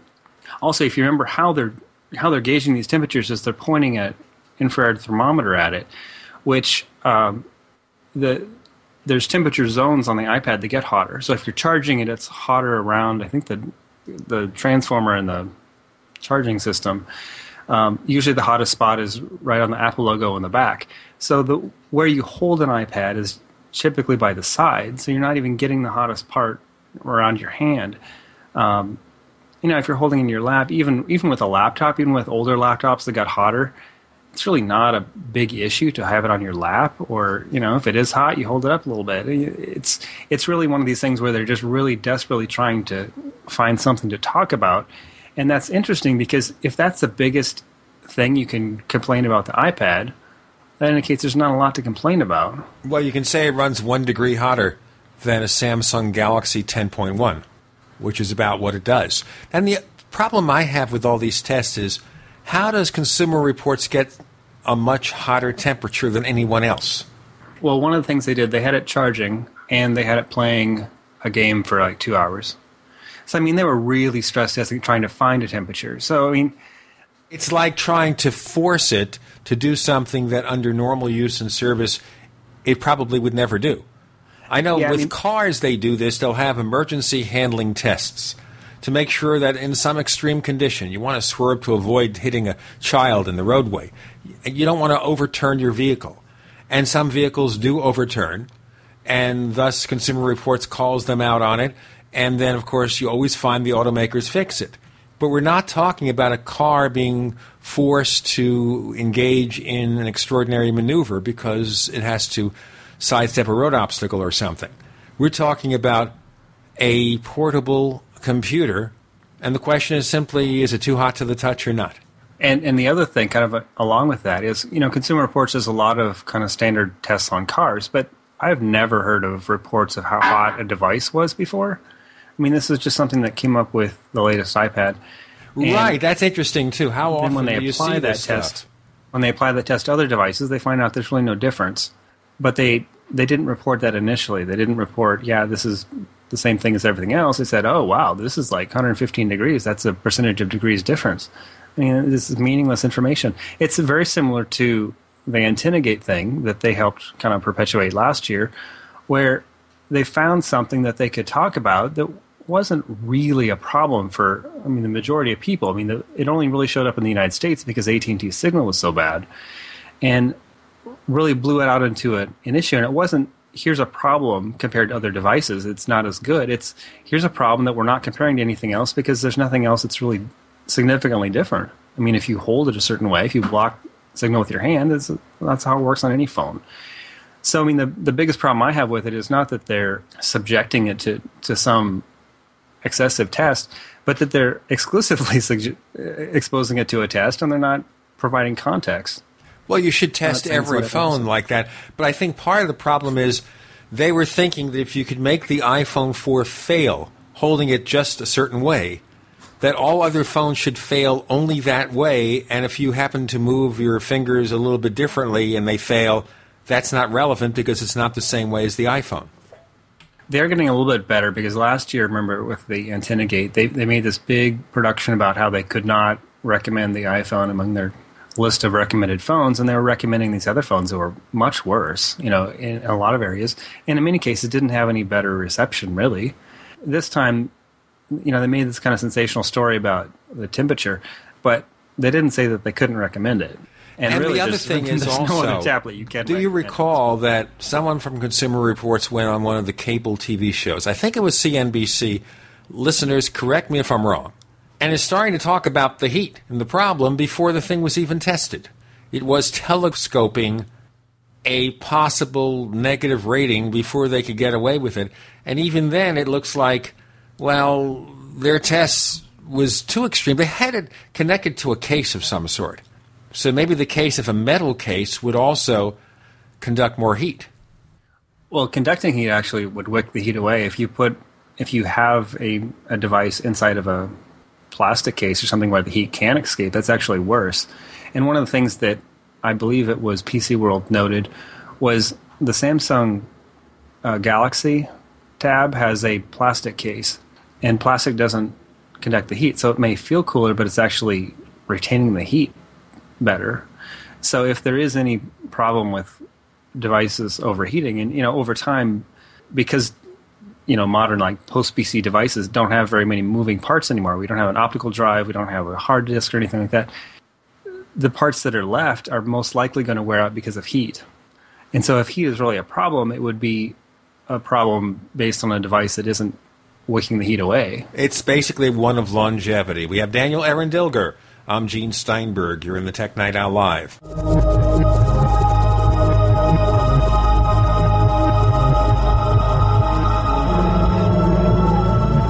Are you tired of searching for great talk radio? Something more important. Search no more. We are the GCN Radio Network. Ray Perkins, a reclusive veteran burned out from the Gulf War, lives tortured by relentless, perplexing nightmares. Nightmares of a horrific battle in deep space and of a mysterious woman suffering in agony for her devastated world. A woman not yet born, calling across centuries to him. Then, a coincidence leads him to his destiny, his chance to alter the universe. Attack of the Rockoids. The former fiction editor for Star Wars and Indiana Jones, Robert Simpson, writes, "The soul of the novel Attack of the Rockoids lies in its heart and passion for building a convincing tale of a love that spans the galaxy. A thrilling story. Attack of the Rockoids is available now. Read a sample chapter and get a special discount off of the cover price at our website, rockoids.com. That's ROCKOIDS.com. Attack of the Rockoids, a novel in the grand science fiction tradition." I have bought a few bottles of Heart and Body Extract and have to say that it certainly does work. That's what Jack from Michigan had to say after his experience with heart pain and what he did to treat it with Heart and Body Extract. I actually had a huge heart flutter. I was also having some edema around my ankles and very worrisome clot in my right leg that would happen from time to time. I was trying to sleep. Heart and Body Extract is all natural with no negative side effects. It will help repair or correct past problems associated with the heart and body circulation. After my second bottle of Heart and Body Extract, all problems are now gone. Order at hbextract.com or call 866-295-5305. I ordered a third bottle of Heart and Body Extract for maintenance as I want to keep everything working. Order Heart and Body Extract at 866-295-5305 or hbextract.com. Heart and Body Extract for a long and healthy life. Iodine protection packs from hempusa.org are now in stock for immediate delivery worldwide. Our iodine protection packs include microplant powder, green life kelp, red palm oil, and our clear roll-on iodine that will feed the body the iodine it needs. All iodine protection packs are in stock, save you money, and ship for free in all 50 states. Visit hempusa.org or call 908-691-2608 today. HempUSA.org has a revolutionary wonder food for detoxing the body and rebuilding the immune system. Microplant powder can help unclog arteries and soften heart valves while removing heavy metals, virus, fungus, bacteria, and parasites. Plus, it cleans and purifies the blood, lungs, stomach, and colon. Keep your body clean with Microplant powder. Visit us at HempUSA.org or call 908-691-2608 today. That's what it sounds like when a burglar kicks in the door of a dark house that looks like no one is home.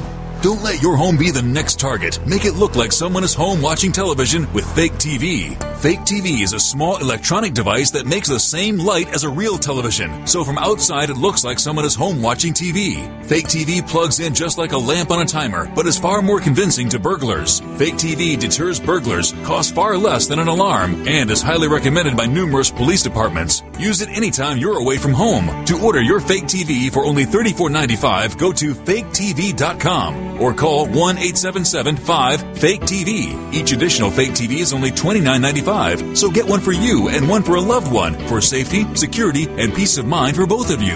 Call 877-5-FAKE-TV or go to faketv.com. faketv.com, the burglar deterrent. You're listening to the Tech Night Owl live with Gene Steinberg. You never know what's going to happen next.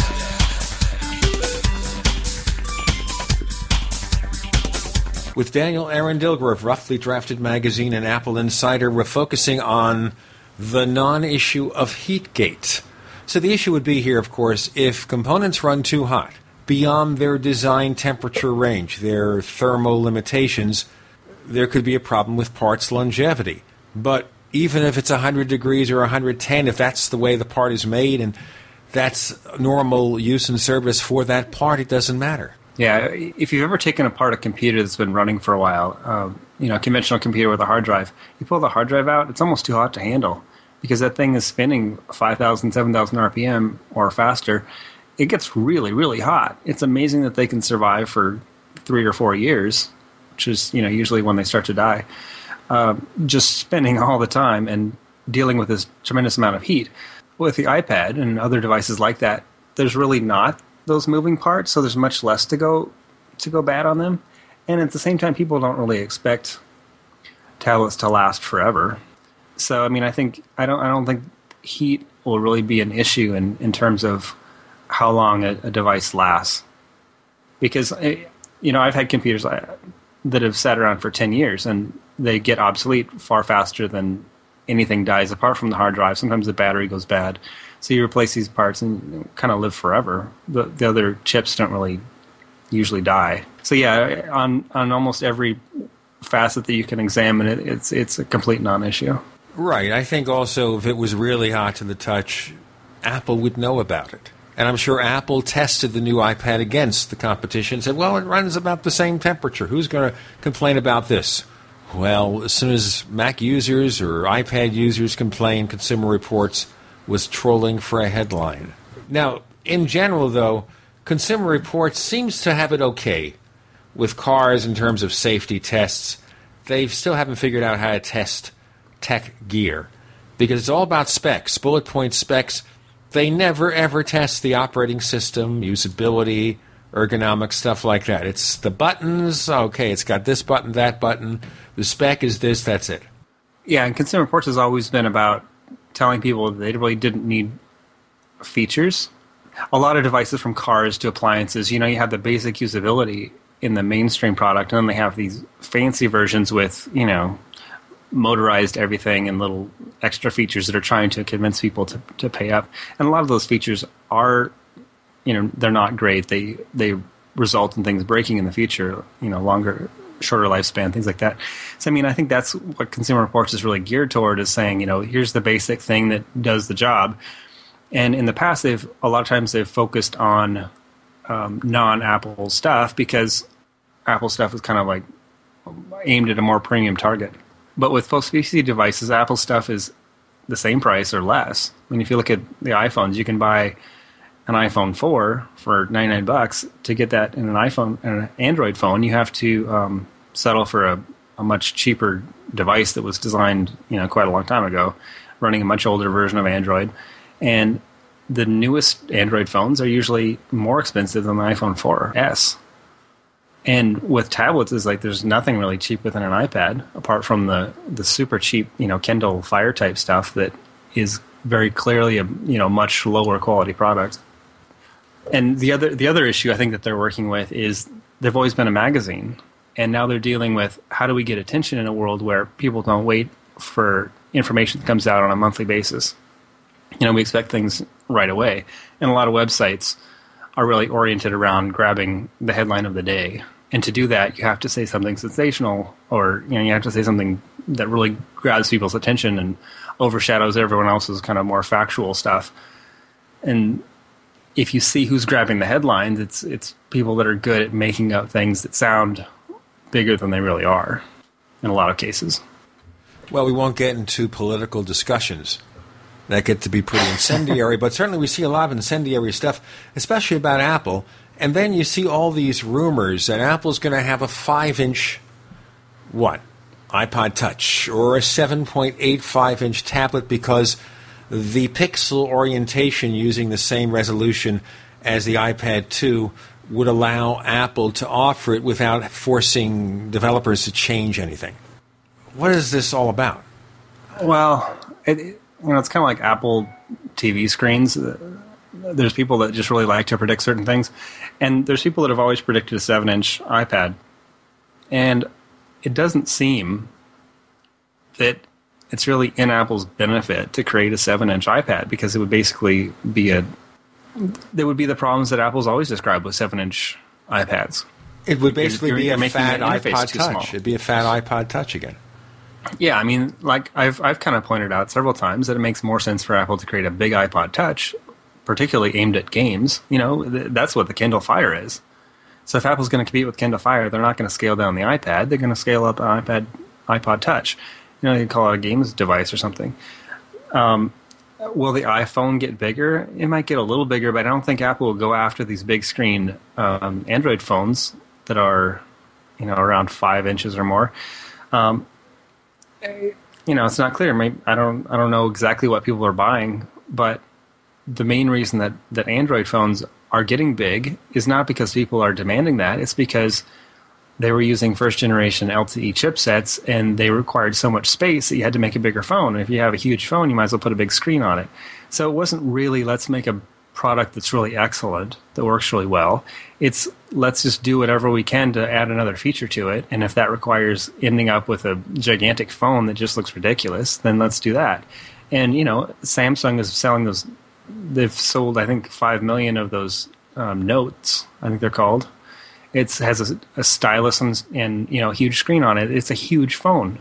It looks like a Kindle Fire almost, but I don't think that's what people really want, because people are buying tens of millions of iPhones. Well, the thing is, if you feel the screen is a little too small, just move it closer to your face. And the other thing is, which is more important, is usability. So you have the 5-inch smartphone, a bigger case so it doesn't fit in your shirt pocket, doesn't fit in your pants pocket unless you're a clown. So there is this convenience and usability. At some point, you can't make it much larger. It's already kind of big. How much larger do you expect it to be before all the other considerations of convenience go out the window?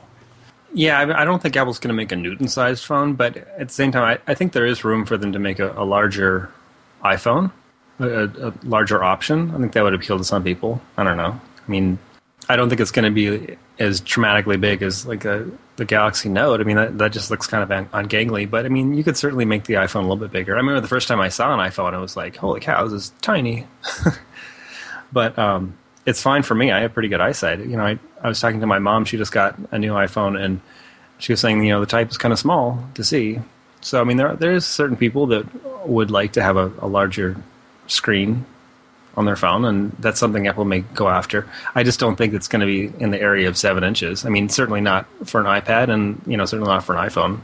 Yeah, I don't know that the world is clamoring for it. I think you do see some people talk about it because product reviewers say, well, it's bigger, it must be better. But no, and as I said, if it's a little too small for you, just bring it closer to your face. That's what I do. Remember, when I take my eyeglasses or contact lenses off at night, I don't see all that well, folks. And the only way I can do it with an iPhone, I'm doing it right now, okay, because my eyes are irritated today, so I have my eyeglasses. And there's a point about 5-6 inches from my face where my iPhone 4S is pretty clear. A little bit farther, it's blurry. So if the lettering is too small, I just bring it a little bit closer, like maybe 3 inches away. It's perfectly sharp. So I think it's not just how big the screen is, but how you hold it that counts. Yeah, and Apple's really done, it's not really publicized, but Apple's done a really amazing job that if you've only ever used iOS devices, you don't know this, but of making text readable. When you're on a website, the iPhone has a pretty small screen, the iPod Touch. You double-click on stuff, it just magically fits the screen and looks really great. Try to do that on a Kindle. Try to do that on a Android phone. It's miserable. You can't just double tap something to have it optimize the size. Yeah, it just doesn't work well. That fluidity of the interface. This is another thing that a magazine like Consumer Reports doesn't get. They look at the specs and they say, well, this has to be better, or they have some canned benchmark where it might be better. And they say this is a superior product, but they never talk about the operating system, the convenience, the ease of use, how snappy everything is, because implementing a touch interface and making it work well is not easy. Here's my favorite reminder. If you have a comment or a question about the Tech Night Owl Live, write us. news@technightowl.com. Once again, that's news@technightowl.com. We have Daniel Aaron Dilger of Roughly Drafted Magazine. I'm Gene Steinberg. You're in the Tech Night Owl Live.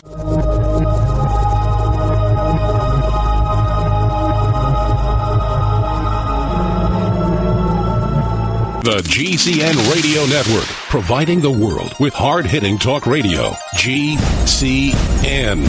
Great talk radio starts here. Hi, Ted Anderson announcing a great way to listen to radio on the telephone. By calling 760-569-7700, you'll be hearing GCNlive.com programs in seconds. Come to GCNlive.com, find your favorite host's dedicated phone number, and hear them 24/7. You heard me right. Every show has a dedicated phone number. Stop by GCNlive.com and bookmark their number today. And again, that's 760-569-7700. We the people grow cotton, weave fabric, engrave ink, embed strips and fibers to protect from counterfeit and carting to a private bank, having it lent back at interest, forcing taxes to service debt. This capitalism, or was Jefferson correct when stating a central bank issuing the public currency is a greater menace to the liberties of the people than a standing army? Ted Anderson, I'm placing a free silver dollar in a book that explains our monetary system. Call for your copy, 800-686-2237. It's time to understand the system. Call 800-686-2237. That's 800-686-2237. Welcome back to the Tech Night Owl Live, where you never know what's going to happen next. And now, here's Gene Steinberg.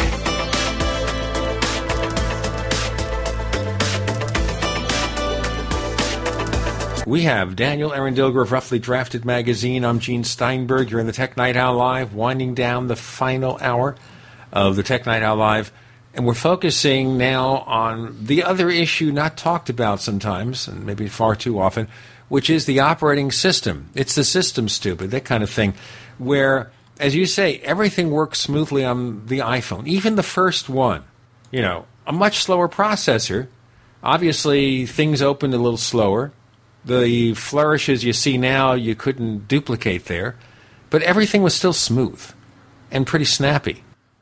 And that's a problem with a lot of these other devices. Yeah, it wasn't actually until last year that Android got hardware acceleration that the iPhone had from the beginning. And so whenever you resize things, it was kind of like Windows XP or Windows from the 90s, where everything was just drawn as it was being resized. So it looks kind of jerky. It's just not as fluid and nice. And I think a lot of people are seeing that more so than, in the 90s. I remember looking in why weren't people buying Macs as opposed to PCs? And part of it was that Macs were kind of significantly more expensive. And part of it was that people who only saw Windows PCs didn't see a difference. And it's so much different today that people can see whatever they want. I mean, you can go to any store and play with both of them and see immediately which one gives you the nicer interface. And so I think it's becoming less spec-driven, and people are responding more to the usability of the interface and the quality of the product, and they're seeing that for themselves. It's kind of interesting. I just wrote up the thing about Google's revenues. I just pulled that up. This is an article he wrote this week at appleinsider.com, and we're talking about Android and Google and Apple and the iOS, and you have to wonder, just where is Google hoping to make its money? Not from Android, believe it or not. The headline is, by the way, Google earns 80% of its mobile revenue from iOS, just 20% from Android. Seems to me that Google ought to give up Android and just focus more on the iOS. Well, Google got into Android, if you remember. It wasn't as a response to Apple, because they actually started the project before Apple released the iPhone. It was really in response to Windows Mobile. And they were, at the time, if you remember with Vista, Microsoft was pushing to kind of force everyone that was using Vista to use their own Microsoft Search, Bing, and that kind of stuff. And Google was terrified. They were thinking that they were going to get the same kind of treatment that Apple got in the 90s, with Microsoft just coming in and taking away their business and making it the only option on Windows, which they had a monopoly on. And so Google was terrified that that same thing was going to happen not only on the desktop, but on the emerging smartphone market. Because Microsoft already had, like 20% of the U.S. smartphone market. It was quite small at the time. But they were also getting ready to push it further and further. And so Google did two things. One is that they started working on Android as a way to kind of displace it, kind of make an Android or a Linux competitor to Windows on the smartphone. Now, parenthetically, though, isn't the project originally to develop Android kind of a split off from the Danger Sidekick project that Microsoft got involved in when they bought that company? Well, that's where it originated from. I mean, the guy that developed Danger smartphones, which were the Sidekick things on T-Mobile, they were running Sun's Java, basically. So it's split in two directions. The creating team, which included Andy Rubin, who, by the way, used to work at Apple. Yeah, he got started at Apple. So he created Danger. He was one of the co-founders, and then he went and started his own company called Android, and that's what Google bought, and Google turned it into its own Android thing. But at Android, what happened was they got away from using Java by changing it just enough so they didn't have to pay Sun, or Oracle bought Sun now. They didn't have to pay licensing for Java technology. Yeah, that was their goal. And so what it ended up with was what Microsoft bought was kind of the old technology that they basically transitioned the business into their Windows Mobile stuff, and the canon, it just completely died. But the part that Google took over started morphing into basically a Linux alternative to Windows Mobile. But after the iPhone came out, Google saw, oh, well, we should be doing this. And, they had their CEOs on the board of Apple, so they kind of knew what Apple was doing in a lot of respects and really closely copied the iPhone. And also copied Apple TV and, were trying to copy the iPad when it came out. And so Google's going after Apple to do what they're doing because they know that it works. But what's interesting is that in the lawsuit between Oracle and Google, because Oracle is now suing Google for using Java without paying licensing, Google is indicating that they've only made across 4 years, from 2008 to 2011, they only made $550 million from Android. And that's the figure they're saying that they would pay, if they're found guilty, they would pay on that. In contrast, last year alone, they said they were making $1 billion. They plan to make $1 billion run rate from mobile devices. And in the future, they thought they were going to be making $2.5 billion annually. And people thought that they were talking about Android money. But no, they were talking, most of that is coming from iOS.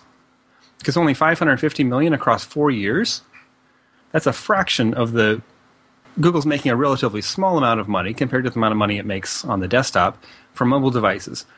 But the amount of money it's making from Android is a sliver of that. So if that's the case, why bother? It's not an income generator. They spent, billions of dollars to acquire Motorola Mobility to get a hold of patents. Don't you think it's kind of a big mess for them? Yeah, there may be more Android devices being activated than iOS devices these days, but is that going to make a difference in the long haul if it doesn't deliver substantial revenues? Well, you can say the same thing about Microsoft. Why did Microsoft spend billions and billions and billions of dollars developing the Xbox? It was because they didn't want Sony taking away gaming and killing gaming on the PC. And yet, in the however many years they've made Xbox 360, they have only started to break even recently. They're not going to be making lots and lots of revenue on, the now almost obsolete 720p Xbox. And it's, everyone's talking about the motion controller for it. It's cool, but console games are kind of running out of steam.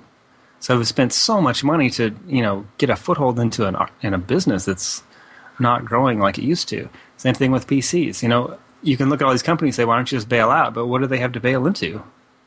What is Google going to do? It's completely getting all of its money from desktop search. Or it's not really search, it's paid placement of ads and search results. So what happens when devices start moving, which they are very clearly doing, to this post-PC device? If people are using iPads and using iPhones or, you know, anybody else's smartphones to do searches, they're not doing it on the desktop. And if they're using apps, then they're not using the web anyway, not directly in a way that Google can monetize. So Google really realizes that it's putting all its weight on its foot in the past, and it needs to be involved in this mobile stuff.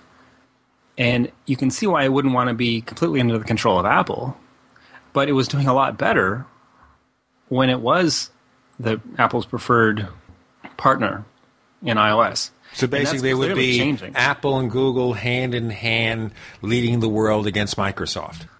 Well, I mean, that's kind of how the iPhone debuted, because it was powered by a lot of services. I mean, a lot of the things that made the iPhone really great. I mean, one of the coolest things on it was Maps. And Apple still can't ditch Google because Google makes the best maps. But at some point it can. Because if Apple keeps working on Maps, and Apple's making tens of billions of dollars on the iPhone, they're selling the hardware, they're getting money from the biggest app store, they're making all the money. Google's making almost nothing. Google's ad revenues is $550 million figure over 4 years. It comes from not just ad display ads, but also app sales. And you know, Google's not selling that many Android apps to start with, so Google's finding itself in a problem position. Well, there is no app market really for Android. I mean, you hear about software; it's available in the App Store, it's available for Android, but they're not the same. We have Daniel Arendilger. I'm Gene Steinberg. You're in the Tech Night Owl Live.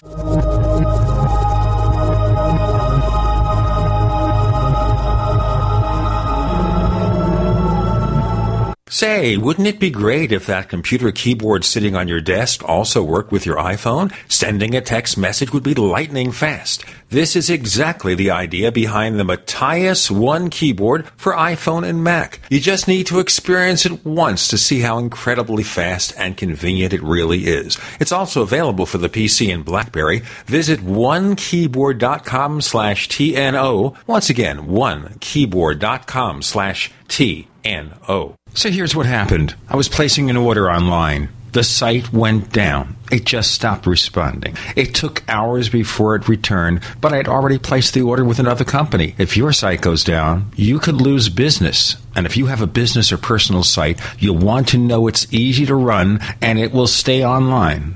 At iWeb, your site is hosted on one of the most reliable networks in the world. Check it out. iWeb.com. That's iWeb.com. On the average, Americans work between 45 to 50 years hoping to build up enough wealth to retire and live out their golden years.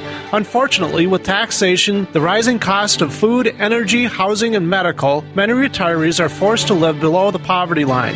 Is this a flaw free enterprise, or is our monetary unit we call the Federal Reserve Note forcing us into perpetual debt, ensuring inflation and higher taxes? These questions and more can be answered by reading G. Edward Griffin's book, The Creature from Jekyll Island. Congressman Ron Paul states it's what every American needs to know about central bank power. A gripping adventure into the secret world of international banking cartel. Hi, this is Ted Anderson. I will give a silver dollar from the early 1900s to anyone who purchases this book. Call 1-800-686-2237 and order a copy today. It's critical that the public be made aware of the system. Call and order your copy today at 1-800-686-2237. That's 1-800-686-2237.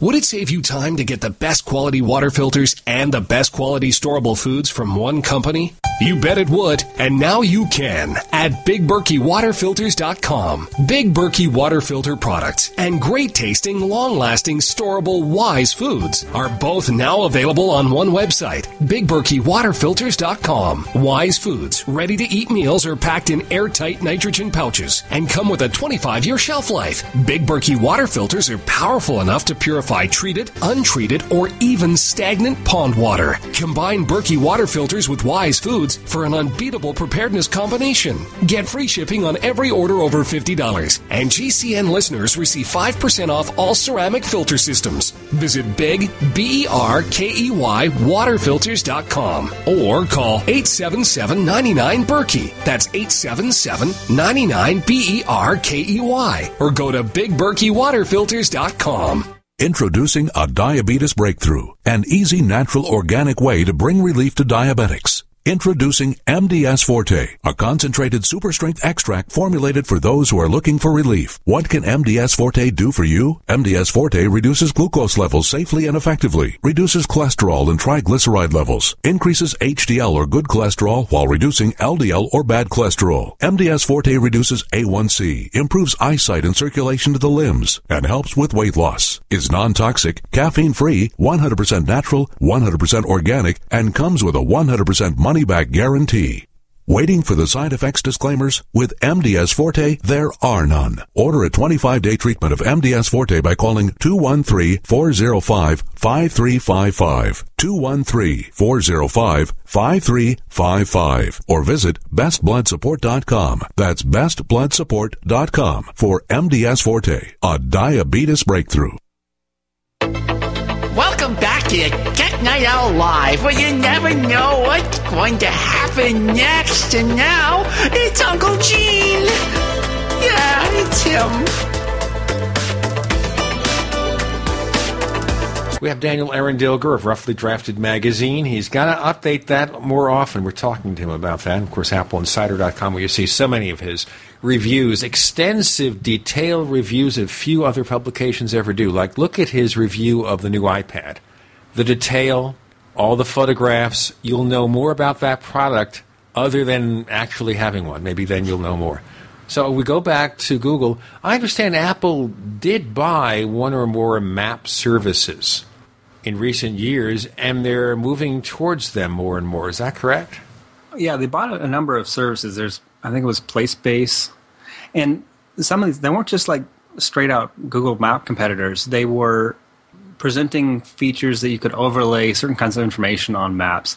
So they're making a lot of strategic purchases, and wasn't really clear what they were trying to do from the start. One of the things is, Google was making improvements to their own map projects. With one of the most obvious ones was Maps navigation, where you get turn-by-turn, almost GPS-style map directions through Google Maps. And Apple never adopted it. And it kind of becomes, it's becoming increasingly obvious that Apple is not adopting Google's new stuff because they plan to replace it, I think. So instead of adopting, features that Google's pushing, they're working on their own thing. And in the new iPhoto apps for iPad and iPhone, there's a mapping system that instead of showing Google Maps, it shows mapping information that appears to be from there's an open source maps project that Apple's taking some data from. And so it's not really clear exactly what the finished step is going to be, but they're making steps toward independence from Google Maps, which is a big deal because right now, I looked at maps from other places and Google Maps is the best. I like them the best for doing things. And replacing that is a huge task. Google spent a lot of money. After they acquired the basis for Google Maps, they've invested billions of dollars into making it a really high-quality product. And so, it cost Apple the same amount to replicate that. If you look at Bing Maps, they're in the process of replicating it. It's still not quite there. And it's not just the Google Maps client that Apple created in iOS. Apple's also made a lot of support for third-party applications to put maps in their apps. And a lot of that is contingent upon Google Maps being there. So it will be interesting to see how long it takes Apple to separate itself from this kind of dependence on Google Maps. But you see it kind of happening, and not just with Maps, but with other things. Apple created their own ad network, and they've created a number of their own services. Siri is a huge example. They didn't adopt Google Voice. They could have. They could have tapped into Google services, but they're increasingly building their own stuff so that they're not dependent on Google, and so Google can't turn around and stab them in the back, take off in their own direction.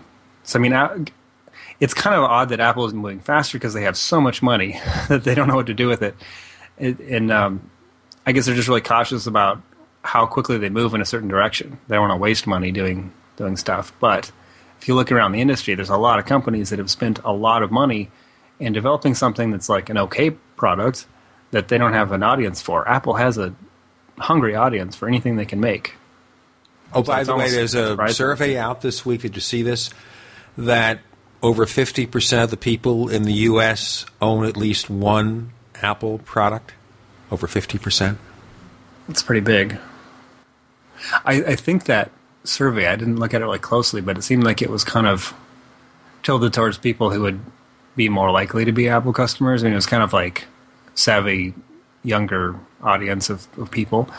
It's kind of one of those things where they pick out statistics and they sound really amazing, and then you realize, they've kind of crafted them to sound that way. Sort of, but it looked to me like if you look at the key area where Apple has the most support, it was even higher than 50%. That was an overall figure. Certain segments, certain demographics were actually much higher. So if you're talking about young people, upwardly mobile, college-educated, 50% is low to them. Yeah. Yeah, Apple has really shifted its broadened its appeal with not just developing Macs, but clearly with the iPhone and now with the iPad. It's just immensely popular to a much larger target than they ever could have before, and that's changing what kind of products they make. I mean, Apple's kind of backing away from server products now because that's not where they're going to make their money. They're making money from selling devices that people choose, mobile devices and things like that, where clearly things are going in that direction. I mean, that's where the money is. And so Apple was really on top of knowing what it's doing. So it'll be fascinating to see what happens in this latest golden age of Apple stuff. Well, there's a big issue there, too, with content creators. In the past, they buy loads and loads of Mac Pros. But we haven't seen a Mac Pro update since 2010, and largely because there haven't been new chips from Intel. There are now. So does Apple give up that market, or is that too prestigious to dump? One of the main benefits of the Mac Pro is that you had slots. And the thing that you need slots for is to have a fast enough bus that, even FireWire, certainly not USB, can handle the kind of professional applications where you're moving video around really fast, or you have just a huge disk array. You need something like Fiber Channel to get to talk to it fast enough. Well, with Thunderbolt, that all changes because Thunderbolt is basically a slot as a cable. It's PCI Express over a cable. It's crazy fast. So you don't need to have a huge box with slots in anymore. You can have a slim device with Thunderbolt ports on it that you can plug right into professional gear, whether it's video or video displays. You can have multiple high-quality video displays that are powered by this crazy fast Thunderbolt cable. So you can look at it and say, wow, they need a Mac Pro for the Pro customers. There's a lot of new things they're going to be able to do that don't necessarily require that same form factor. So, I think there are some customers that Apple's going to lose. A minority of people that have like a very specific need related to that. But you think they're going to discontinue the Mac Pro then? I don't know that they are. If you look at the amount of computers that Apple sells, more than half, I think it's like 70 to 80%. I'm not sure about that figure. But the majority of Mac sales are now mobile. If you look at their desktop sales, they have grown. So even though the majority of the Macs that they sell are now mobile devices, notebooks, their desktop Mac sales are still growing. But the majority of the desktop sales they're selling are iMacs. So how much effort, how much money are they going to put into creating a small minority of their users a desktop system with a bunch of slots in it and multiple optical drives? Who uses optical drives anymore? But you know what? They don't have to spend much at all. Digital. All they have to do is take that particular design, add Thunderbolt to it, and then just put new processors in it and put no other development money in a Mac Pro to bring it up to date, just a minimal update.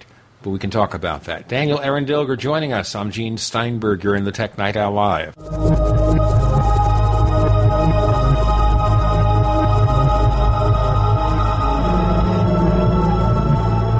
America's #1 source for independent talk radio for over a decade. We are the GCN Radio Network. Ray Perkins, a reclusive veteran burned out from the Gulf War, lives tortured by relentless, perplexing nightmares. Nightmares of a horrific battle in deep space and of a mysterious woman suffering in agony for her devastated world. A woman not yet born, calling across centuries to him. Then, a coincidence leads him to his destiny, his chance to alter the universe. Attack of the Rockoids. The former fiction editor for Star Wars and Indiana Jones, Robert Simpson, writes, "The soul of the novel Attack of the Rockoids lies in its heart and passion for building a convincing tale of a love that spans the galaxy. A thrilling story. Attack of the Rockoids is available now. Read a sample chapter and get a special discount off of the cover price at our website, rockoids.com. That's ROCKOIDS.com. Attack of the Rockoids, a novel in the grand science fiction tradition." Hey, meat eaters! The Freeze Dry Guy wants to know, does your emergency food supply meet the standards for survival? Then get the 144-day meat variety unit from the Freeze Dry Guy. Our meat units utilize only quality Mountain House freeze-dried cooked ground chicken and ground beef, the undisputed choice for great taste and highest nutrition. The Freeze Dry Guy's 144-day meat variety unit includes 6 number 10 cans of the very best freeze-dried animal protein for power you'll need when the going gets tough. Every meat eater's 144-day meat variety unit comes with a free medical kit and always free shipping to the lower 48. Need more than 144 days? See our 1-year plus meat eaters units at freezedryguy.com. And hey, the Freeze Dry Guy still has LRP rations, but they're going fast. Don't wait until tomorrow. Call now, 866-404-3663. That's 866-404-3663. Or go to freezedryguy.com and meet the standards for survival. Can Heart and Body Extract help with other ailments besides heart conditions, high blood pressure, clogged arteries, or unbalanced cholesterol? It did for Karen. I've been using Heart and Body Extract for approximately 2 weeks. I've had an earwax buildup problem for many years, with over-the-counter stuff not working at all. I had very poor hearing due to this earwax buildup. Well, after 2 weeks of taking Heart and Body Extract, my earwax buildup almost completely cleared up. Could this be the effect of better body circulation? Heart and Body Extract is an effective 100% organic nutritional supplement specially formulated to allow your body to heal itself. My hearing is almost completely back to normal. I'm amazed. Order by calling 866-295-5305 or online at hbextract.com. That's 866-295-5305 or hbextract.com. Heart and Body Extract for long and healthy life. These are strange days indeed, from economic turmoil to weather-related events and, yes, even power outages. Hi, everybody. Jason Lewis here. Let me tell you why I use WiseFoodStorage.com. WiseFoodStorage.com provides the most affordable and complete ready-made meals for emergency preparedness and outdoor use. Their entrees like pasta Alfredo, savory stroganoff, and apple cinnamon cereal carry a 25-year shelf life and are prepared in minutes simply by adding water. They even provide great-tasting a la carte items like freeze-dried fruits, vegetables, and desserts to ensure that you have more nutrition and energy when you need it most. Visit WiseFoodStorage.com today to request a free entree sample and see for yourself why they are the best in the business. For a limited time, enter the promo code LEWIS to get no-cost shipping on any order. That's WiseFoodStorage.com or call 1-855-FoodWise and be sure to mention the promo code LEWIS for a free sample and free shipping on any order. Be wise and be ready with WiseFoodStorage.com. What are you listening to? The Tech Night Owl Live with Gene Steinberg. What's going to happen next? You never know. We have Daniel Arendilger of Roughly Drafted Magazine and AppleInsider.com. A couple more segments to go. And we were talking about the Mac Pro, and what I was suggesting here is Apple already has a basic fundamental form factor that works. Okay? So the question would be here is, if Apple already has this structure, this form factor, is there any crying need to really spend much money other than the stuff to upgrade the parts inside? That's minimal development dollars. They already have production lines geared up for it. Just do it out of the cheap. That would probably be enough for the customers. Okay, we got faster processors, bigger hard drives, more solid-state drives, and we have Thunderbolt. That's all we need. Well, you could say the same thing about the Xserve, but they killed that because they weren't selling enough. And, in some cases, the Mac Pro is could be a replacement for the Xserve, but there were a lot of things about the Xserve that made it unique. I mean, that's why it existed, was because it was a better form factor for people who are doing, racks of video work or computationally important stuff. And there's a couple of things that Apple has killed that indicate that that's not really the direction they want to go in anymore at all. And with the Mac Pro, yeah, I mean, they could put faster chips in it, and it's kind of likely that they will. Because why kill it immediately when you could just, bump up the specs with newer chips? At the same time, it seems more likely that they're going to be making a computer more like the iMac with higher-end specs. And if they could get, fast enough iMac that had Pro-type processing power, which there is a gap between the Mac Pro and the current iMacs. If they it's only an extreme gap. I mean, 90% of the time, 95% of the time, today's iMac, max to the limit in terms of memory, will be as fast or faster than a Mac Pro. It's only when you're doing stuff that really requires all those extra processor cores, maybe 4 or 5 apps, that it makes much of a difference. Yeah, I mean, there's some people that only do 4 or 5 apps. So, I mean, if you're doing Final Cut video stuff, if you're doing Creative Suite or something where you want things to be going fast and that translates into more profit for your business and more productivity, certainly there's going to be an increase in speeds from the iMac. But there gets to be a point where it just seems to make more sense that Apple would be beefing up their iMac, or perhaps making a scaled-down sort of Mac Pro that is smaller and is, uses more of the Thunderbolt type strategy as opposed to having a bunch of slots and having a bunch of optical drives and things. So it's kind of like scaling it down, the sense of you could relate the Mac Pro to the modern day equivalent, if we go back through Apple history here, of the Macintosh 2. And then Apple came out with kind of a smaller compact version called the 2CX.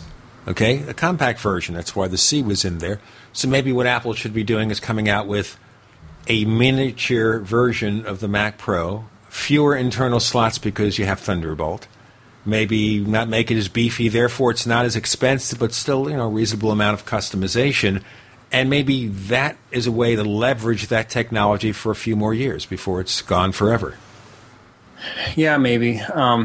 If you look back at the Mac 2 era, late 80s, early 90s, those were computers that were pretty quickly getting into the realm of being $10,000 in 10 years, 20 years ago dollars. Today, the Mac Pro is not that much more expensive, and the number of people using it are becoming a very small percentage of Mac users. So, I mean, there's a couple ways that Apple could address that market without having the same product. But, it'll be interesting to see what the company does. Let's move to another topic here, because I think the Mac Pro probably will be continued, but I still think it's an endangered species over the long haul. And some people have been saying I'm crazy, but you make a logical argument for Apple phasing it out eventually, if not this generation, the next one. Okay, there is another thing going on here, and it seems that, Apple's always embroiled in arguments these days over intellectual property, new developments, and stuff like that. And there's something being developed now, and maybe you can explain what this means and what this is all about. Because it also is arcane, maybe less so than the lawsuits. Something called the Nano SIM. This is for smartphones or like an iPad. What is a Nano SIM, and why is Apple having arguments with these other companies like Nokia and Research in Motion over this? Well, the current GSM phones always had a SIM card. And around the time, I think it was iPad 2 came out. Maybe it was the original iPad, I can't remember. But they came out with a smaller format that was basically the same SIM card with less plastic on it. So it could just be smaller, and you could make smaller devices because you didn't have to have a full-sized SIM card in it. And with the nano SIM, it's just moving a little bit further to making it a smaller card so that you have even less infrastructure to support having this little card in your system. And Nokia and RIM both came up with their own designs that they're kind of closer to being an SD card. And they slide in and make contacts just like an SD card does, instead of being something you put on a little tray and lock into place. The theory being that if you lock it into place, it's less apt to fall out, I guess. Well, the original SIM has a card. I mean, like on the iPhone, when you pop out the SIM, it comes out on a little carrier. So it's almost like a CD tray. And that's required because if the contacts are on one side of it. So it has to lock into place so that the contacts are being pressed down on top of it. Where the Nokia and the RIM designs are more like an SD card where you slide it in and it pushes connectors together when you slide it in. So, I mean, there's a certain technical advantage to that, but from Apple's perspective, they're saying if we just completely change how the card works, you're not going to be able to take a new card and put it into an old device. And Nokia and RIM, makes the BlackBerry, have never really been big on caring about the devices they've sold already. If you look at both their strategies for putting out software updates, they update their new hardware. They don't care about people that have owned a phone for more than a few months. And just imagine trying to get the latest and greatest Android operating system ice cream sandwich. What was it? Last time I saw a survey, and it must be a little higher now, it was 1.6%. And this is weeks after it came out. Okay, so the point here is they don't care about backwards compatibility, but then this micro SIM, how would it go into older devices? On kind of an extra carrier or what? No, it's just like an SD card where you just push it in. I'm thinking of the Apple version. So it's just a little bit simpler. Oh yeah, the Apple's design is very similar. It's basically just the same thing, but it's scaled down. It's kind of the same thing it did with the micro SIM. It's just like another step toward making it smaller. And yet still being backward compatible, so you could put it in a bigger piece and stick it into an older device and it would still work because it's the same. The functionality is still there. It's just a smaller physical package. And Nokia is kind of arguing, from what I've read, that Apple is just trying to prevent Nokia from getting revenue on licensing because I believe both RIM and Nokia on their separate designs have patented certain aspects of it, and they plan to license it under FRAND terms, but they'll get a little bit of revenue from everyone else being forced to use their standard. Same way that these companies have invented other things from, aspects of 3G to, whatever else, and they get a little bit of licensing revenue from it. And Apple is doing something that's saying, hey, instead of changing everything and paying Nokia or RIM to use their design, how if we just use this? We've already laid out the design. We have a patent that's related to it, but we're going to give it free to anybody if this becomes a standard. So they're not making money from this. It's not a question of money. They don't make money if they adopt the standard, but if you adopt the other standards, the companies who license them will see a little bit of income from it. They'll get a check from everybody. Yeah, and so Apple's kind of making doing the same strategy that they used behind making WebKit a standard and making HTML5 a standard, contributing their IP and saying, here, it's free, you can use it. Now we'll all be on the same playing field. We have this playing field with Daniel Arendilger. I'm Gene Steinberg. You're in the Tech Night Owl Live.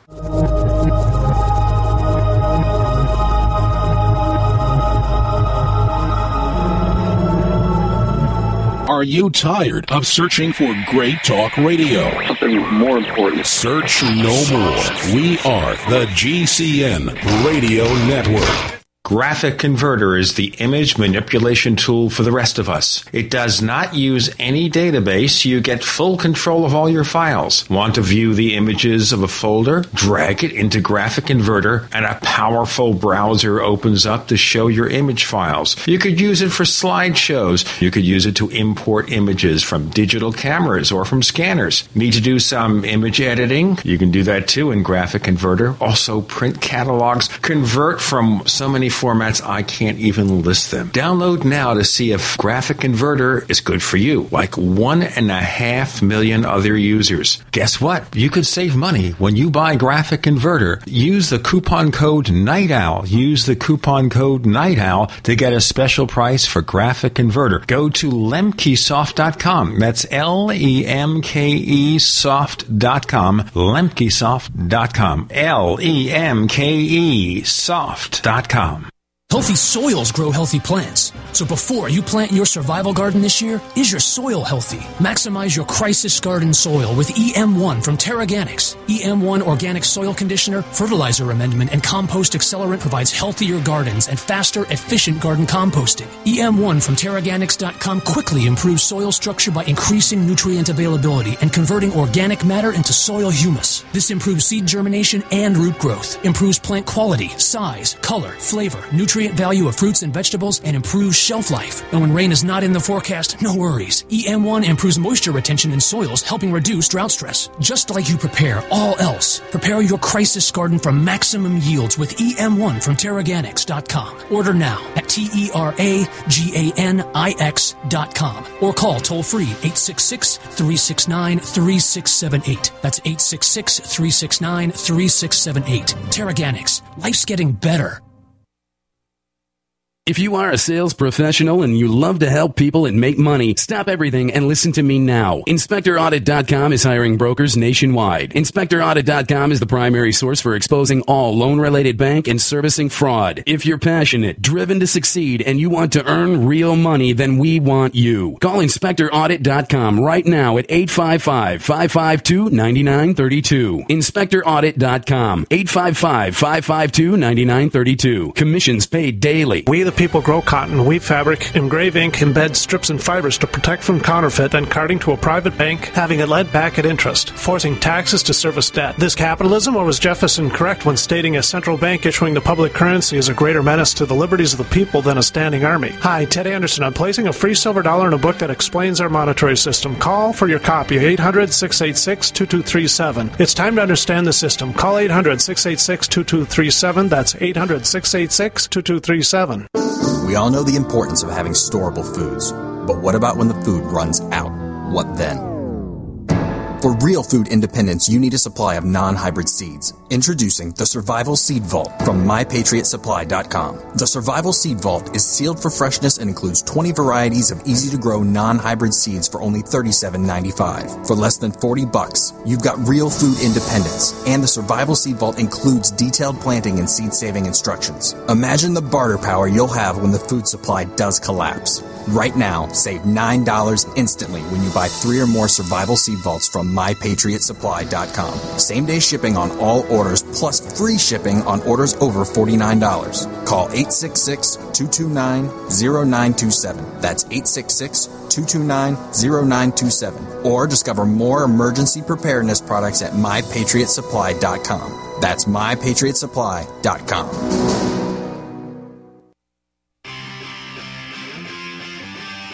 You never know what's going to happen next while listening to the Tech Night Owl, live with Gene Steinberg. We have Daniel Arundel of Roughly Drafted Magazine and AppleInsider.com. We're talking about the new SIM design being debated for smartphones and tablets, which have wireless connections for your cell phone carrier. And we have the version from Apple, which is kind of just a miniaturized version of what's already there, to be offered royalty-free. And we have totally new designs that other companies are emphasizing, but now it's getting a little nasty, it seems, about what the others are saying. That they're going to start enforcing other patents or something? What's going on here? I haven't read the whole thing on it, but yeah, I think both Nokia and RIM are pretty bitter about having their majority market share taken away. I mean, Nokia used to make everything, and now they're kind of not making anything. Well, Microsoft bumped a ton of money into Nokia's behalf when a former executive from Microsoft went to Nokia, and then within months they're going to license Windows Phone. But we already have the new Nokia devices on sale, and they're going nowhere. Yeah, I mean, it's kind of interesting. Nokia is talking about this partnership with AT&T and how it's going to be the biggest launch ever. Well, how's that going to work out? You can't just advertise something into the mainstream. If that worked, people would have bought the Zune and people would have bought Windows Phone last year. And, people would have been crazy about Windows Vista. You can't just market things and make people buy them. And no amount of marketing hoo-ha makes people buy things. If you already have a monopoly, like, previous generations of Windows, then yeah, it's a lot easier. If you already have a very strong position and people like your product and, whatever, if you have some kind of momentum and you have everybody talking about it, a lot of people are buying Android phones. But you can't just throw something out there. And that's what Google learned with Honeycomb tablets last year and with Google TV. No amount of, cheerleading for something and a lot of marketing spend is necessarily going to sell a product if people don't get it. And people have not been getting Windows Phone. And I think if Nokia and AT&T really go nuts with Windows Phone and it fails, and it probably will, because that has never worked before, to just blow a bunch of marketing out, it's going to just put a nail in the face of Windows Phone. It's just not going to recover from that. And I think the same thing is going to happen with Windows 8. Microsoft is gearing up to just go nuts advertising this thing that is really, Windows 7.1 with a layer of Zune on top. And I don't think people are going to go nuts for that.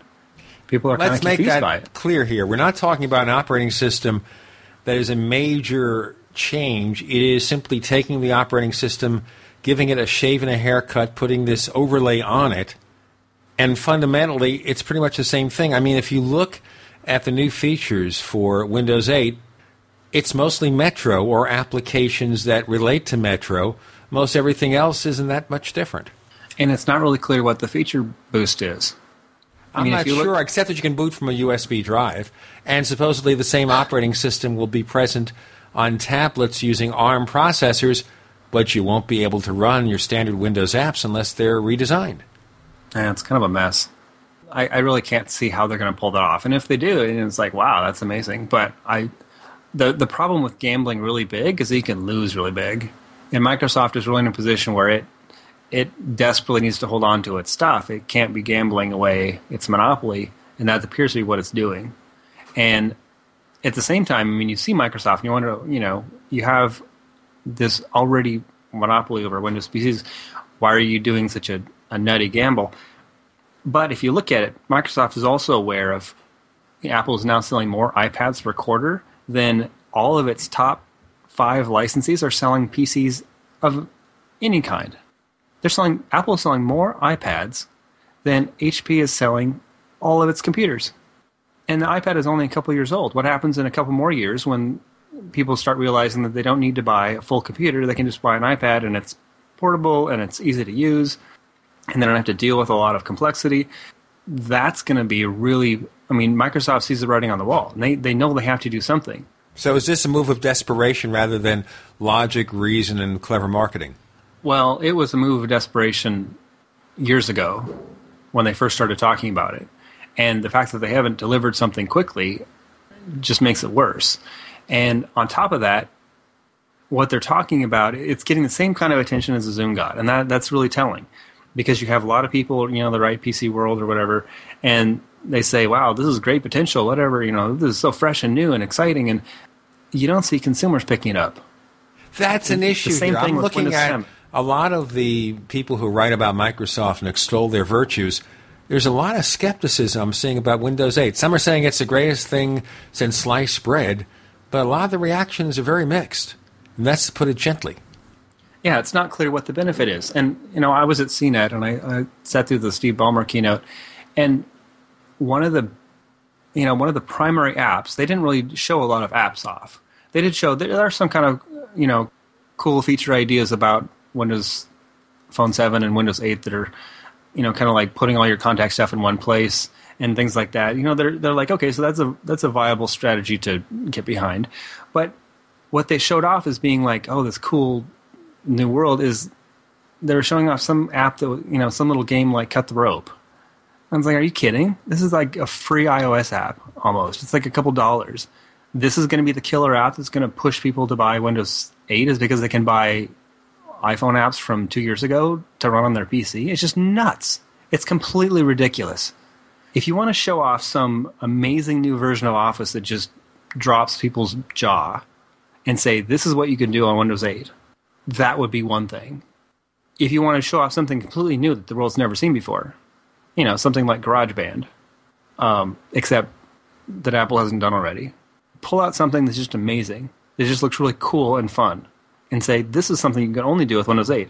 Don't show us iPhone apps from 2 years ago. What they're doing is making the interface in and of itself the be-all, end-all. Now, yes, Apple's adding iOS applications and features and stuff to OS X with Lion and better through Mountain Lion, but other than maybe changing the name and the look of a few things, you could still run, for example, Lion very much like your previous Mac. You can turn off a few of the new features. Mountain Lion's the same thing. A lot of us have had a chance to look at pre-release versions, and those who subscribe to Apple's developer program can't say anything that's under non-disclosure that Apple hasn't disclosed. But what we already know is anything that's in there, other than messages instead of iChat and a few other apps, you can just turn off and use your Mac like you use it now. There is no retraining curve. But with Microsoft Metro, it's like throwing out everything and doing it all over again with a different interface. And so you have people who might be used to running Windows at their office, and suddenly they're confronted with a new interface, and they have to undergo retraining. It's not like, a consumer where you spend time. If you're at work, you're talking about production. You have to turn out a certain amount of work, for example. You have to do certain assignments for your boss. Suddenly he gives you a new personal computer with a totally new interface. What is this? I have to be trained, so you have to waste money training them. Where's the benefit in that? Yeah, and that's the thing. They're making Metro. They're not going to push Metro to their corporate users. So the majority of Windows people are not going to be. It's like this Bob layer that's for consumers, and they're going to try to translate that into ARM tablet sales. But yeah, I mean, if Asus and HTC and all these other companies that currently make Android tablets can't sell them with Android on them, why are they going to be able to sell them if they have a boiled-down version of Windows on them? They couldn't sell them when they had the full version of Windows on them. People are not looking for tablets from whoever with somebody's software on them. They're looking for an integrated device that works well, and none of these tablets do. The definition of insanity is doing the same thing over and over again and hoping you'll get a different result. And Microsoft already failed with this interface on the Zune, on Windows Phone. How can they possibly succeed? Daniel Arendilger, where do we find more of your stuff? I write for Apple Insider, appleinsider.com, and then I have my personal blog at roughlydrafted.com. I have to get on that and write some more stuff, but we'll have to take care of that, folks. We'll get him to write more stuff. You can find more of my stuff, technightowl.com. That's technightowl.com. You can always find us on Twitter, where we are, Tech Night Owl. That's Tech Night Owl at Twitter. And we also have that other radio show about UFOs and things that go bump in the night. It's called the Paracast at paracast.com. Once again, for the other show, it's paracast.com. And you'll find out all sorts of wacky, wild stuff. But here on the Tech Night Owl Live, a special thank you to Daniel Arendilger for joining us on this week's episode. Yeah, thanks for having me, Gene. The Tech Night Owl Live is a copyrighted presentation of Making the Impossible Incorporated. We'll be back next week. Same bat time, same bat channel.